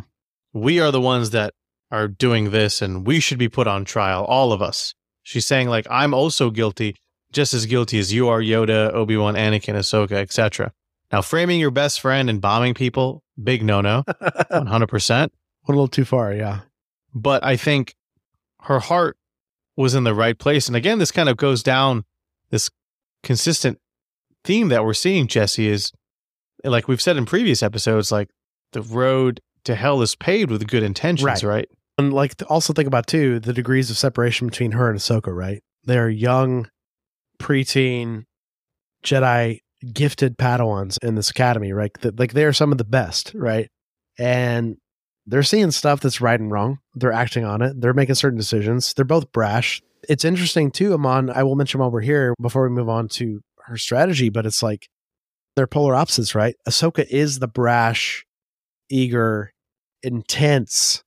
Barriss is the studied, consummate, lawful, focused. They're different sides of a coin, and I think it's very interesting too because inadvertently, the coin by the end of the war is flipped on its head and they flip sides. I'm not saying either one's right or wrong. I'm just saying because Barriss was so committed to this path that she has issues with the nuance, and Ahsoka actually has more openness, and Ahsoka grows as a woman and actually becomes more focused, more Jedi, and less eager. She becomes less Anakin, ironically, by the end of the war. And Barriss becomes more Anakin. She becomes more dark side, more kind of brash. And it's crazy because they flip because where they started, right? And because the war and what they experienced, and Barriss just had enough. She's had enough of being the perfect student, the perfect Jedi, and she goes the other way. Yeah. One thing I really appreciate about Star Wars is that George and Dave, they aren't afraid to get political in the sense of, oh no, they're not afraid to like parallel what's happening in real life. And so around the same time the Clone Wars is happening, there was a lot of comments on like young individuals who grew up disillusioned or are having issues with the way that they see society and they want to make change through it. And unfortunately, some of it is violent, right? Like Barriss is essentially a good person who is sick of all this violence, this death, these lies, this war. And in this violent galaxy, she decides to voice her own opinion and her own thoughts in the only way that she knows how, which is violently, right? Crazy. It's incredible. In essence, she becomes like a homegrown terrorist. Yeah, 100%. She is that young boy or young girl who grows up disillusioned. No one notices how unhappy they are. No one ever supports them. No one has any awareness. And so the only way that they can stand out and create awareness is by being violent, whether that's through bullying or... There's so many real world parallels, like it's incredible. It's tough, yeah. And so she feels like the Jedi Order is no longer moral. It's not this good society anymore. It's crazy. It's incredible to think about it. You could write like a psychological thesis on this. It's crazy. 100%. There's a lot of things that happened to her that shouldn't have happened to a young teen woman in this era. But because she's a Jedi, because she's on the front lines, these things happen to her and she goes a different path and she comes to the dark side. And what's crazy, Ahmad, is the last time we see her in canon is she's locked up by the Jedi Order. She is on the dark side path at this point. She's wielded the red blades. She's fought Anakin. She's just straight up said in the council, like, this is wrong. This is what I'm against, all this stuff. They lock her up, and that's the last time we saw her. What's crazy is Dave said we'll return to her in canon one day, and we still haven't seen what that is. So my hope is that she's the Inquisitor we see in the Ahsoka trailer. Same. We've talked about that too. We've talked about what a tie to Ahsoka that'd be, right? And how powerful that'd be. Amazing. Best friends, estranged over the war. One chooses one path, one chooses another path. Meet back up again in their 40s. Incredible. So we'll see. Duel to the death, baby. But she's an incredible character. I know why AMG did her and Luminara this early on. They are crucial players in the Clone Wars. They're very important to our main Skywalker saga and our main, like, Ahsoka threads and all this stuff, Anakin threads. So makes perfect sense they're here. But we got to talk about Barriss in strategy today, Amon, and what she can do on the tabletop in Star Wars Shatterpoint. Absolutely. And so Barriss is a 4-point cost secondary unit. She is one character. She has a stamina of 8 and a durability of 2. Pretty standard for a secondary character in Shatterpoint. Tags really quickly: Force user, Galactic Republic, Jedi, and Padawan. No Sith tag yet. Not yet. That's right. So I'm going to preface before we talk into Barriss by saying that I think a lot of people are sleeping on Barriss. You and I have had this opinion for a while. I think it's an extension of our Ahsoka conversation, because I want Ahsoka conversation of Padawan Ahsoka, which we've talked often on the show. We still haven't covered her in deep detail on the show yet. But a secondary like this is very impactful, but very Force hungry. And it's very similar to Padawan Ahsoka in that way. Yeah, I've just heard some people and read that people don't care for her, and I think that's a mistake. It's a mistake. Do not become disillusioned, you Jedi out there. That's right. So, Barriss, Offee, tomato, Jedi Padawan. Active ability. This is a good one, Jesse. It's our favorite. It's our favorite. 2 Force, cost, Force push. Yes, please. Choose a character in this unit, an enemy character within 3 of that character. Push the chosen enemy character 3 away from the chosen allied character. Incredible. Absolutely. I'll tell you right now, I'm sorry, Emperor Kevin, I'm using the example from our league game, but Barriss in our league game was just a tool to keep Darth Vader at bay. And that is a powerful tool with the Padawan. Yeah, it's a secondary, pretty much outboxing Vader. And it's cool because Force Push is such an amazing displacement tool. Yep. Which is why it has this expensive tag. Asajj has it. It also costs 2 Force for Asajj. It is an expensive tool, but it is an incredible one. And I'm a big fan of it. We've dubbed it the best of the game on this show, and I think we'll lean on that for a while until something changes our opinion. Rightfully so, it costs 2 Force. Okay, Amon, we got to move on. Another incredible Force power. Active ability called Force Speed, costs 1 power, costs 1 Force. Each character in this unit may advance. So we've seen it on Maul, we've seen it on Ahsoka. Incredible, right? Like, she's faster than Luminara, straight up. The Padawan is. Yeah, I think Barriss is a really good combination of Ahsoka and Asajj, actually. The theme is right. She's very Force hungry, but she utilizes that Force very well if you allow her to. But she's very mobile, and a free advance means that Barriss can get anywhere where she wants to, if she needs to, move a lot. And keeping with her, like, adjacency with Asajj, Amon, she also has Slip Away, which is reactive ability, which Asajj has, was that in and out nature of fighting style. So when another allied Galactic Republic character targets an enemy character that is engaged with one or more characters in this unit with an attack, this unit, Barriss, may use this ability. One character in this unit that is engaged with the target character may immediately reposition. If it does, it then gains a hunker. So the quick and dirty of this, Amon, is if Barriss is in combat with an enemy, another Galactic Republic character comes in and attacks the same enemy Barriss is in combat with, she can slip out fully with a full-on move and gain a free hunker. It's cost no Force. Yeah, the free reposition through the advance is amazing, gains the hunker. I like it, man. It's good. It's one of those things that's going to take finesse and time to work out. That's something I've been working on because I've been playing a lot of Barriss games, and I've only got this off a couple times. But man, when you do it, it feels really good. Like Luminara coming in attacking something, a clone shooting something, and she gets out.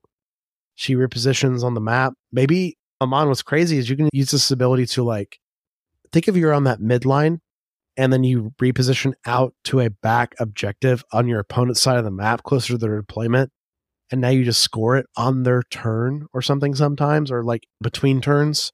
It's nuts. It's great. It's what you want a Padawan to do, right? Like shoot around the battlefield and help out the rest of your team. That's right. And speaking of being a Padawan, Barriss has an innate ability called Faithful Padawan.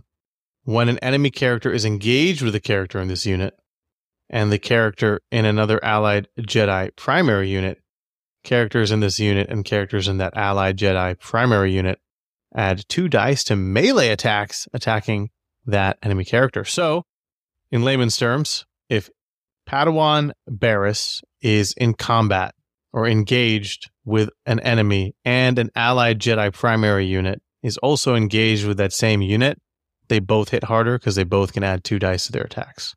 It just makes sense. Like they're working in tandem to fight the same enemy, right? They practice this in dueling training, right? They've practiced how they're going to approach this fight. Of course, they're just better, both of them. But this Faithful Padawan continues. It does. After this unit makes a recover action, each other allied unit within 3 may remove 1 damage or 1 condition from itself. So this part is not contingent on you being Jedi primary unit. So keep that in mind. Correct. So this is Barriss working with dark side. Quite frank, like you can recover with her, get beneficial recovers on your dark side users, right? Around her or not. The dark side thing, for sure, maybe, but keep in mind that this incarnation of Barriss is the loyal Jedi Padawan. It is, but we might not ever see a dark side Barriss, and I think this one still works awesome as you set them on, like an Asajj squad or something, right? And this is one of the things that makes it work awesome, where it's like, very frequently, I think you're going to have Barriss on a point, taking a point, attacking, and then maybe recovering. And that's just, it's what she wants to do, right? And you're getting more benefits out of a recover because you're just getting free recovers on allies. Yeah, that's fair. Like, the 2 dice thing is great. I love it as a Jedi player, but I don't know if that's like, when you play Barriss, I don't think you're thinking, I'm going to get my Jedi more dice. I think you're thinking, I'm going to play Barriss the way she wants to play. And the dice thing's going to come up when engagements happen. Yeah, it's a nice to have, but certainly like your reason you're taking Barriss is because force push, force speed, really. Even slip away is just very circumstantial, right? She's a slightly better recovery unit, which is great, right? Yeah. Even then, like, I don't even care about that. It's more so the force push is for me, like, having access to it while not having to take Asajj in some lists is amazing. Oh, 100%. I just think it's so cool that like she's like, oh, I'm exposed. I'm a Jedi that's exposed. That's horrible. I'm going to recover. And, oh, what do you know? Asajj next to me heals the damage. She's inspiring. That's right. It's really good. Let's talk about her Form 3 Soresu. And this form is nuts. I love it. It's an incredible tree. So let's start with the basics here. So she's got no range attack profile. She's got 4 defense dice. A little low. On range? On range defense. Yeah, not everybody can parry bolts flying at you. Not a Padawan, yeah. They're learning. But she's got 6 attack dice on melee, 5 defense dice, a little bit better. And her expertise is very interesting. She retains the same themes that Luminara exudes, and that the reposition, I think, is very important to their kit and their identity. So for duelist training, 1 expertise on defense is a block, 2 to 3 is a block and a reposition, 4+ is 2 blocks and a reposition. Yeah, it's very similar to Luminara's defense on like Makashi. Yeah. Again, like these characters, these units are mobile when they're in combat. It's very interesting. Yeah, it's the Jedi way. It's like, get them doing stuff and they get all their triggers. But if they're not getting attacks off, they're not really getting their value. Speaking of attack value, lightsaber expertise here. 1 expertise gets you a crit. Solid. Love that. 2 to 4, crit and 2 hits, 5+ 2 crits and a hit. Luminara, of course, has like that focus defense, which is just super powerful defense, or the strategic defense on Makashi, which is like good defense with the jump. Barriss is just like Makashi defense with repositions. So once again, she's leading to that slip away style. What if now you attack her and she moves again? Like she's just moving where she wants to defensively. And I think that's super cool. I do too. And very good call out. Now going to Barriss's damage tree. Yeah, and preface while we're here, the most she can ever do on her tree is 5 spaces. Yep, good call out. she's got 2 starting tiles. She can either start with a shove and a damage or a reposition and 2 damage. So again, we get that reposition. Again, these characters are all about like movement or displacement, so she can either move herself or move her opponent with a shove. Both of these starting tiles then go to the same second tile, which is another 1 shove, 1 damage. Now from there, you can either continue to go straight or go down. So if you choose to go straight, the third tile would be an expose and a damage, followed by a jump and 2 damage. If you chose the bottom path, it would be a shove and a damage, and then a shove and 2 damage. So think about this. If you decide to start with the shove and damage and you go downwards, you're getting 4 shoves and 5 damage. Incredible. Super incredible. Now, whichever path you end up choosing, they both culminate in a free active ability, which is awesome, which is why I truly believe you should not attempt to force push until after you attack, because you can get force push for free. And the last game I played, man, I got good dice with Barriss, and I was able to get 2 free force pushes. Oh my goodness. And it was amazing. Feels good, for sure. Especially if you focus with her, buff up that attack to 7, just try to get that force push. I think it's viable. I was a big fan, man. I really like Barriss's kit. Yeah, let's talk about the kit while we're here before we close out our playstyle summary. So you just mentioned multiple pushes. I mentioned multiple repositions and some jumps, some force pushes. She's got a lot of positioning abilities for herself and for the enemies. She really does. And that's why I think Barriss is such a good character, because she's able to win you points by herself. She's really good at taking out characters with steadfast, because they ignore the first shove, but if you're throwing 4 shoves their way, it doesn't matter. Shove City. Yeah, we love Shove City on the show, and she'll get you there. Like, she's probably one of the most reliable forms of that at a secondary character. So, in the very least, in the game right now, that's her spot. Like, as a secondary, like, do you want to go to Shove Town and Force Push on top of that, right? It's so good. Like, yeah, you can shove someone 4 times. But I mean, even if you shove someone 4 times and then you Force Push a Vader away, who's over here on my left, that's nuts. Like, a Padawan just held a spot against 2 models. Yeah, she's very good at being able to control the board and affect enemy positioning. And again, Jesse, as you mentioned with the Luminara tree, you can start with the reposition too to make sure your angles are right on the shoves. So I think Barriss is very good when it comes to adding a little bit of control. I think she can hit above her weight class, not necessarily in terms of the damage output, but again, Jesse, as the example you gave, is she can really just outzone multiple units, at the very least multiple characters. And it's pretty nice, man. For 4 points, she's doing a lot. No, 100%. And I guess we'll get the obvious out of the way. She's pretty fragile.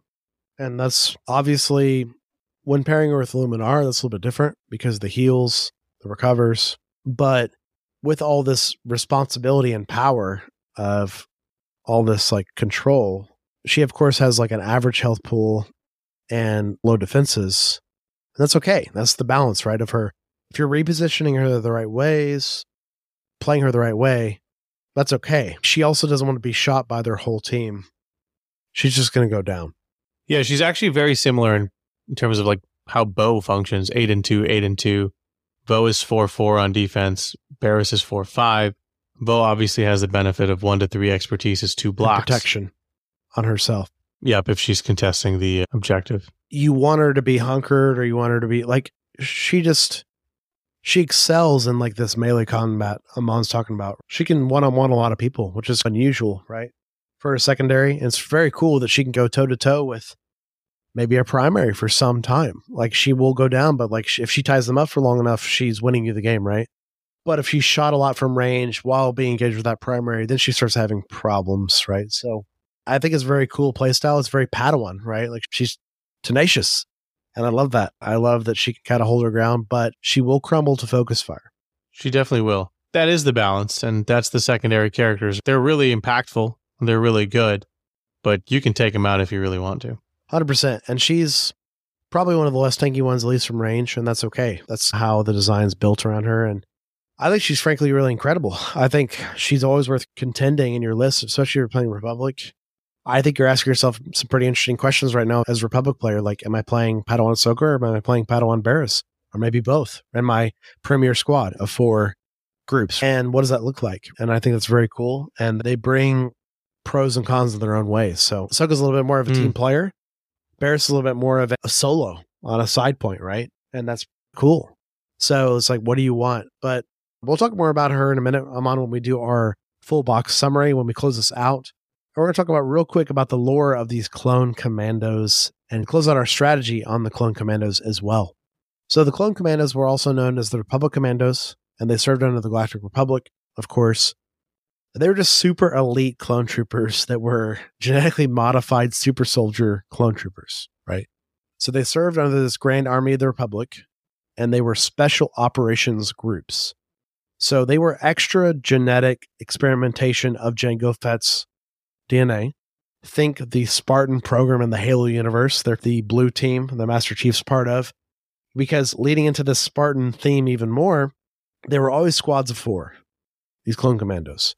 Only a couple we see in the canon on screen, Delta Squad being one of the most notable and cool. But of course, there's other squads as well.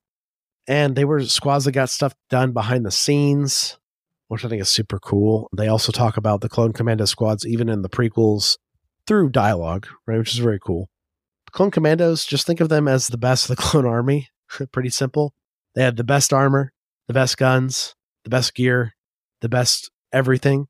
Super interesting about their guns. Their guns could transform to different weapons. So their normal DC-17 rifle could turn into like a sniper rifle, could turn like a grenade launcher, just be a regular rifle. It had changing parts depending on the battle they were in. They also had vibroblades hidden inside their gauntlets, which we saw on some of the Mandalorians, which of course, this is all Mandalorian based. Like I talked about in the Rex episode. Rex wears the Mandalorian dress. The clone commandos wear the Mandalorian Katarn class armor. It's like a modification of that Mandalorian stuff. They had the big backpacks with gear inside them.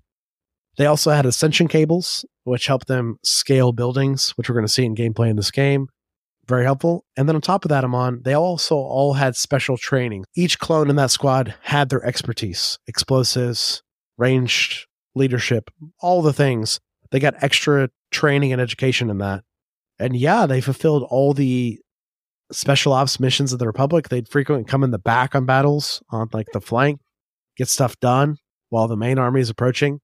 And they're just all around awesome clones. It's pretty simple. They just look cool too. They have the lit up visors, which I absolutely adore. And, special shout out to Delta Squad, which I really love from the Clone Commando game.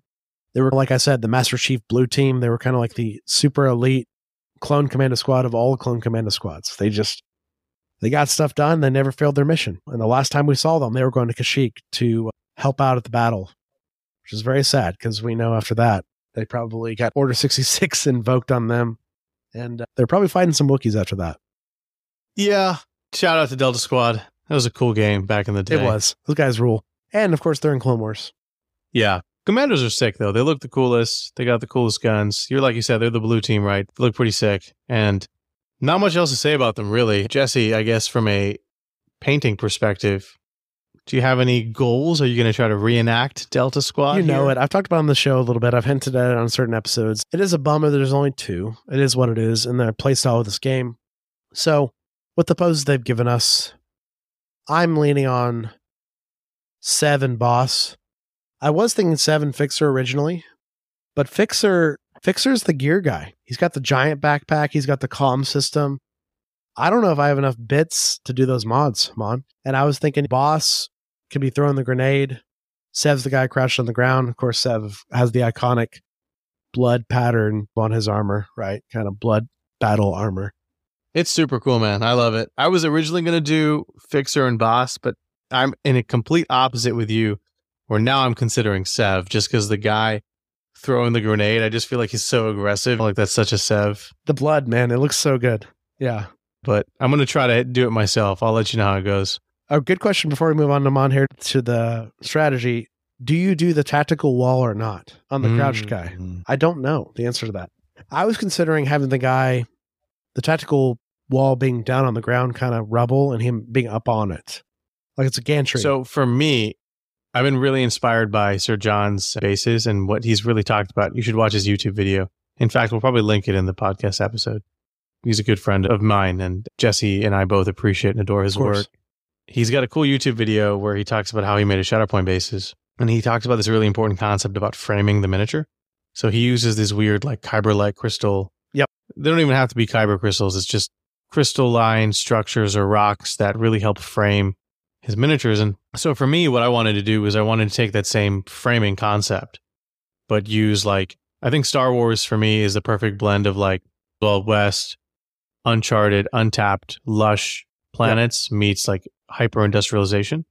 So what I wanted to do is I wanted to echo that jungle, natural, maybe wood forest feel, but I wanted to be clear signs of industrialization. And so I really like that wall. I'm going to use that wall for the crouching guy, but I'm going to try to find other pieces of terrain that are reminiscent of that wall to help frame my miniatures. Like nature meeting the wall.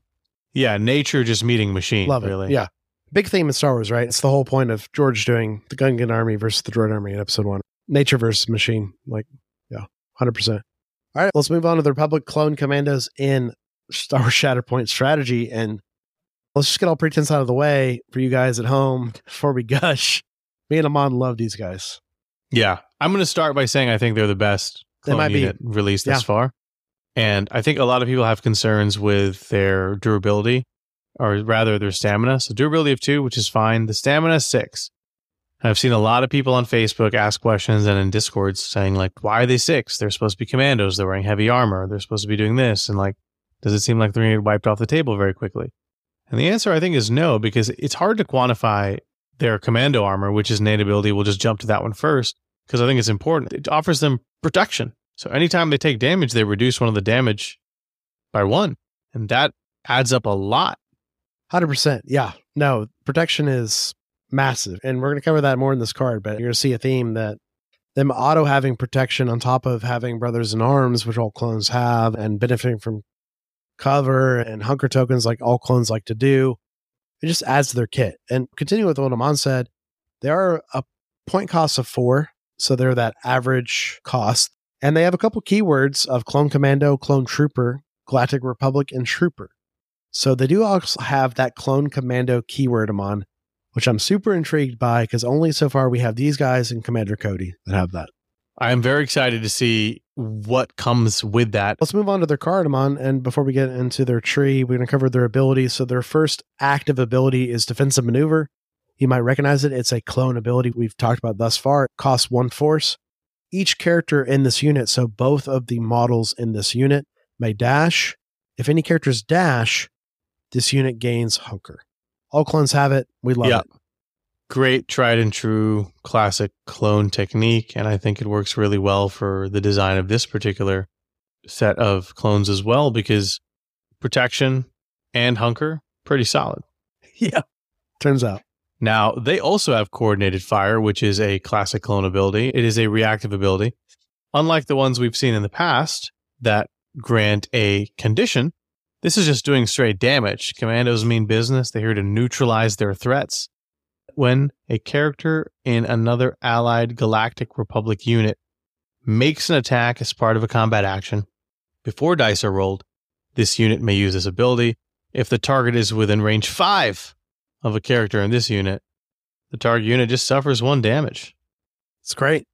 I mean, we talked about the power of the other clones, like giving a condition you already have to give you a damage. This is just bypassing all that. It's just a damage. It's pretty good. Yeah. Range 5 is a lot too. Keep in mind too, of course, this is any Galactic Republic character making an attack. So Jedi, clones, anybody like that thus far, they make an attack. This is just happening. And of course, this is just better when these guys are not wounded because it costs nothing. Exactly. Now, there is some debate that I've had internally where is it better to stack a condition or damage? And I think it depends. 100%. I think if you're running multiple clone teams, then you can pick and choose which one you want because you can only use one of them in the same window. But personally, I think the damage is interesting. I don't know if it's always the right choice because the strain from the 501st is pretty nice. And the pinned from the 212th is pretty solid as well. So it's really just trying to figure out what is probably the best for your matchup, especially in premier format events. But When in doubt, damage is damage. Yeah, damage is damage. And like, obviously the highest peak of this is like a model's on like 1 stamina left, right? And you just declare an attack and they're gone. You don't have to worry about your tree at that moment, how well you do. Of course, if you get your tree on top of that and get some pushes and stuff, excellent. But the fact that you have this guarantee, these guys are just sniping from the back and they're just going to auto take somebody out. Very cool, very powerful. I think it's a good tool to remove supports, quite honestly, right, when they're teed up. So I think it's really strong. But Amon, we've got some new rules to talk about, and I'm going to mention their next ability right now, and we're going to get into that new rule. So Ascension Cables, it's an innate ability. It's their first innate ability. Characters in this unit have scale. Let's talk about scale real quick, Amon, because it's our first instance of this in the game, and it's very important to understand because it's complex. It kind of is, especially with the way these guys function. So, first instance of scale officially on a card, scale. When this character would advance or dash, it may climb instead. Super simple. Now, there's some rules that we need to take into account. A reposition allows you to advance out of combat, but you cannot climb out of combat. So, scale won't work when it comes to repositions.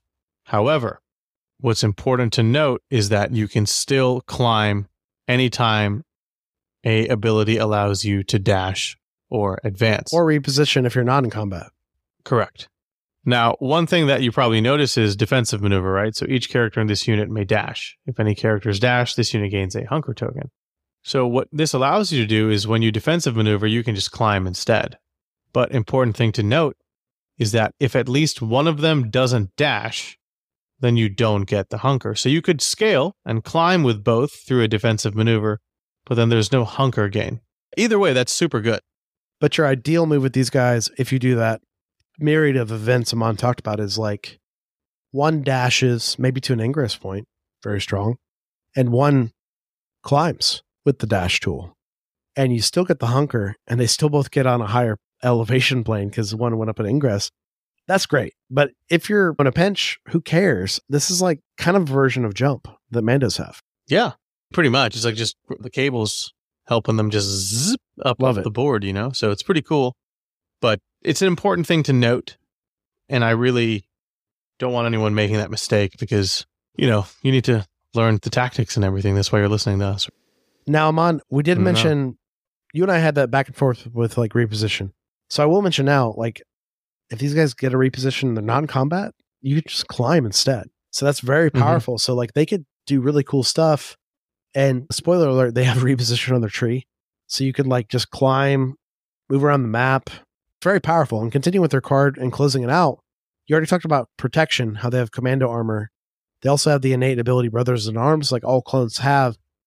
When this unit has 1 or more hunker tokens, characters in this unit have steadfast. So you see how this kind of all pairs in tandem together now, because with their climbs, with their defensive maneuvers that can be climbs instead, with their repositions or moves that can be climbs instead, you really can just like climb to that higher level where the objective token is, get on that. Now you have steadfast. Now you have protection. And these guys really are maybe the ultimate clone point centers, right? Because they benefit the most from sitting on points of all the clones thus far. I like the fact that they're able to like hold one another, like, I got you, bro. And then they've got this strong armor to defend themselves. So I think the Clone Commandos, I mean, they look great on paper. The models look great too, right? So that really matters a lot to me and you. So yeah, well, they look great. They just look great. Let's move on to their tree, of course. Commando training. I think it's very exciting. Range 5, 6 offensive dice, 5 defensive dice. And then on their melee side, 5 offense and 4 defense. So they struggle a little bit in melee, but that's the clone way. But they're really good at taking some pot shots. 6 dice at range 5 is nothing to scoff at. No, not at all. I mean, they don't, it's weird because like they shoot as well as the 212th. They don't shoot as well as the 501st. Once again, the 501st are just champions, right? But once again, all the stats of these clones, like the normal dice stats, are all pretty similar. But these guys have way better expertise. And that's the X factor, right? And so let's talk about that. So they have 3 different expertises, range, melee, and defensive. We'll start with the defense. Katarn class, commando armor, 1 expertise, 1 block, 2 expertise, 2 blocks, 3 plus a block and a reposition. So it's really interesting because you kind of almost want the 2-block more than anything. That's true. Yeah. Because you have to commit to this when you hit the 3 expertise per the rules. You can't say, no, I want the 2 instead. No, you got to go with the 3+ because that's what you rolled. But here's what's cool, Amon. That reposition, that's a climb instead if you want it. Yeah, it's nice. But if I'm getting shot at, maybe I want the blocks. Sure. But also you're like, oh, guess what? I'm back on the high level and I'm scoring it. And you did not want that. So there's options. I like the design. Quick question for you. Katarn class, is that like a nod to Kyle Katarn? Or? I don't know if it's a nod or not. Of course, the name's the same. But Kyle Katarn came first before the Katarn armor. Maybe it's named after him and his exploits. Who knows? Yeah. All right. Let's go to the Vibroblade melee expertise here. 1 is a hit, 2 expertise, 2 hits, 3 is a crit and a hit. Best melee we've seen yet on a clone. By far. Not even close. Which is not saying much. I looked at this and I was like, I don't like this expertise. And then you said that and I was like, but that is true. They have nothing. I will say it's obviously a downgraded version of Rex's melee because he's Rex. He's a superstar. But it's like Rex's melee with less crits.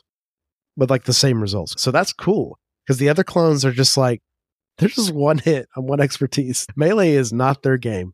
So the fact that these guys actually have a bunch of stuff on their expertise on melee, I find it very cool, Amon. And in fact, spoiler alert, but I mean, it's the same as their DC 17 blaster pistol expertise, the exact same results. So these guys are consistent. That's fair.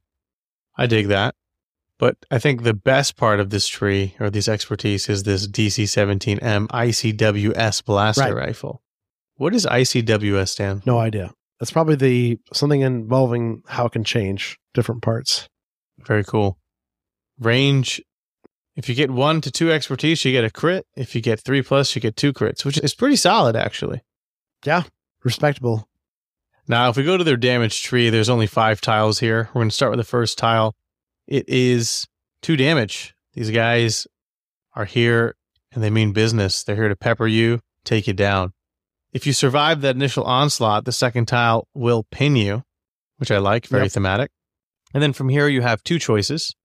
You can either branch up top and deal an additional 2 damage, or you can go down low and you can strain and damage. Either way, you're culminating in the same 4th tile, which is 2 more damage, and then you end on the 5th tile with a reposition and 2 more damage. So in total, if you do the maximum damage here, it's 8 damage, or you could do 7 damage with a strain instead. It's respectable. It's a lot. It's pretty good, actually. I just had an epiphany on its interchangeable weapon system. Because remember, once again, that can go sniper rifle, assault rifle, close range rifle, shotgun thing. Damn. Interchangeable weapon system. They mean business. I like that. Have you ever seen Sev? Wow. He goes from like machine gun to like sniper rifle, and he means business the whole time. I love this. These guys rule. They just rule. But yeah, I think 8 damage is like shocking on only 5 spaces, but these guys just doing it. Also, the reposition at the end, coup de grace, because it could be a climb, could just be a reposition down to the same level or lower level. We know in Shatterpoint, per the rules, you can just move wherever you want as long as it's the same level or lower, as long as it just works out on the map and the terrain. Very powerful. So I think these guys are kind of sneaky, where it's like, yeah, they're the best in melee. They're just consistent in like defense, attack. But on top of that, they got some reposition tools that no other clones have. They kind of get them where they need to be and maybe score you points aggressively up on your opponent's points and cause problems with the protection and the steadfast in particular. Agreed. Well said, Jesse, and big fan of these guys. I think they can do a lot of damage. They can get around the board. They can zip around, and maybe you are tired of your clones relying too much on Ingress points. The scale really helps, right? It is a stopgap between the regular clone movement and the jetpack from the Mandalorians, which I think is the intent of these commandos, right? And so they give you a little bit more maneuverability, a little bit more flexibility when it comes to the verticality of Shatterpoint. But again, you know, they can jump on a point and they can tank it. They can do some cool stuff with it, especially when paired with Luminara, who can help heal them right back up, or even Obi-Wan. Glad you mentioned that. I think they really do mean business with Obi-Wan and like maybe Rex. You just like fully lean into like the support of enabling them, giving them movement and hunkers with Rex and Obi-Wan both is massive. and then not losing their hunkers. And of course, they're already pretty formidable in melee compared to other clones. Just buffing that up more and just leaning into their strengths is pretty powerful. But of course, the other side of that, like you said, Amon, is like Luminara. Like, do you want to live on that razor's edge of them being close to like maybe wound and then she heals them up? Or Barriss comes in and gives them support? Yeah, I think it's super cool. I think these guys are here to stay for a while in the game. I agree. And I think they pair really well with Cody, too. I know that people are down on Cody. Some people say he's like arguably the least powerful secondary, but he's got that clone commando keyword, that tag. And so I just wonder what it means for this clone commander synergy in the future, because if there is a primary maybe that synergizes with clone commandos, who knows? Just speculation here. Oh, sure. Don't sleep on Cody's best feature, which is his rerolls. I said on the show, and I've learned it more and more. The guy hits like a truck from range. He's kind of like Gar in that way, but also more importantly, rerolling failures on all your clones in his bubble just gives you massive consistency.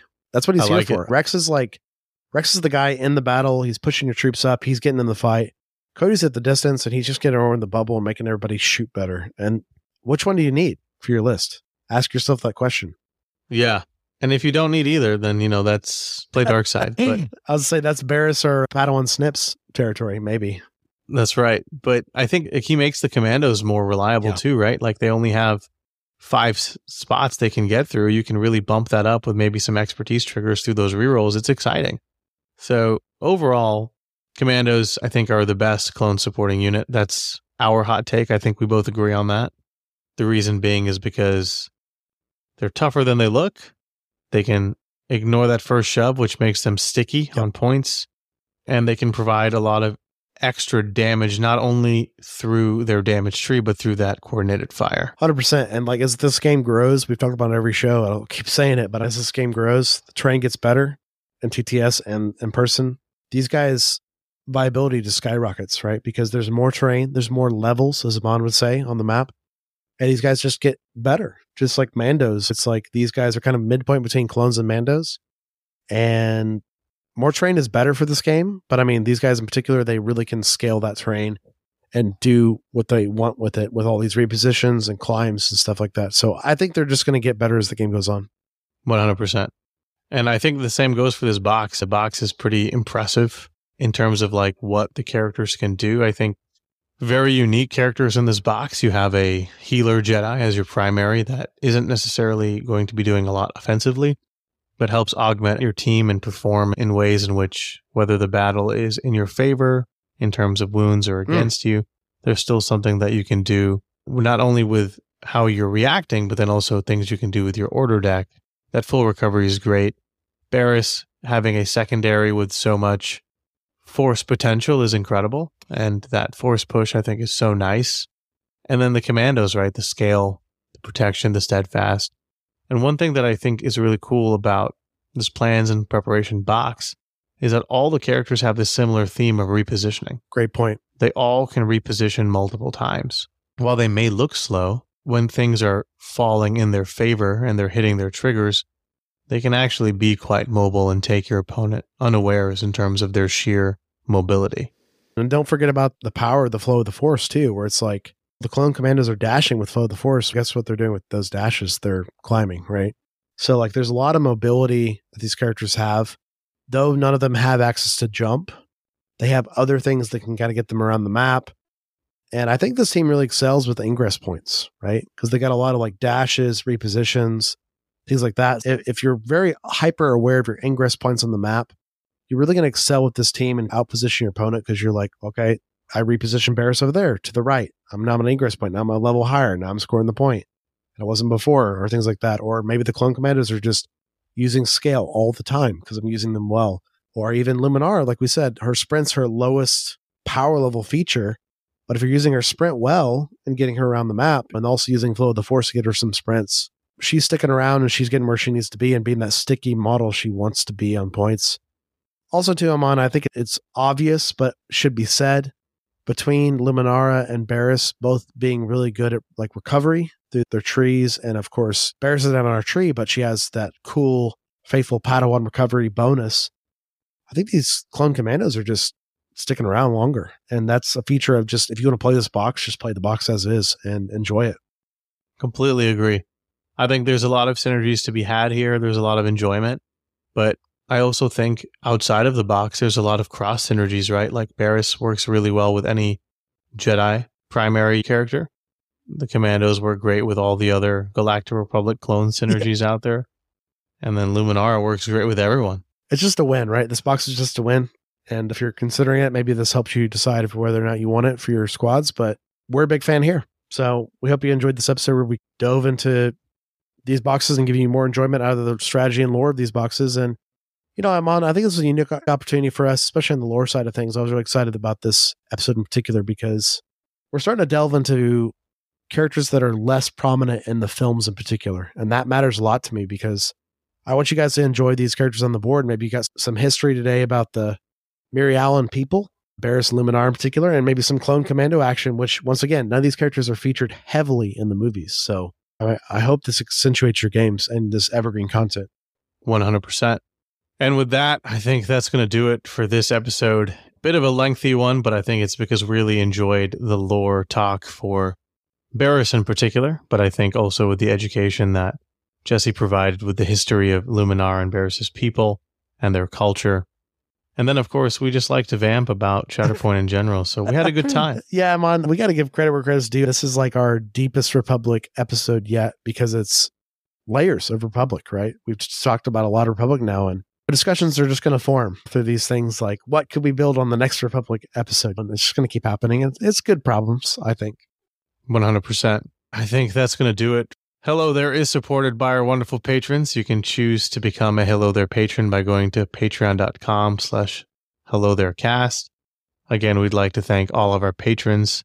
Of course, we didn't mention at the top of the show, but I will mention now the Hello There League is in full form. It's about to end the preseason league. We're about to start the next league, season 1 in full force. That's the full-on league.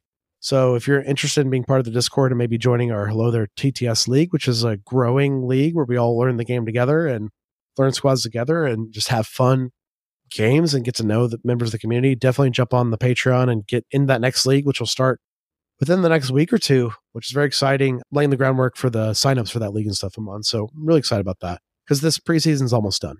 And also, one last thing that we didn't mention at the top of the episode is we're doing a Star Wars Shatterpoint core set giveaway, and anyone can enter. All you have to do is click the link below in our description and follow us on any of our social medias, and that will get you a ticket. And we're going to be doing that drawing very soon. Click on that link. It helps us a lot. And the more places you follow us on social media, the more entries you get. So it really means a lot to us. And those places are pretty easy to find.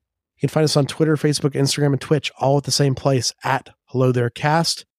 You can always email us at hellotherecast@gmail.com. Leave us reviews on your podcast platform of choice. It really helps us out. Spotify and Apple people, you've been showing up, and it means a lot to us. You've been leaving reviews. Keep it up. If you can't support the show physically via Patreon, one of the best ways you can support us is by subbing on your podcast platform of choice and leave us a 5-star review on your podcast platform that suits you. 100%.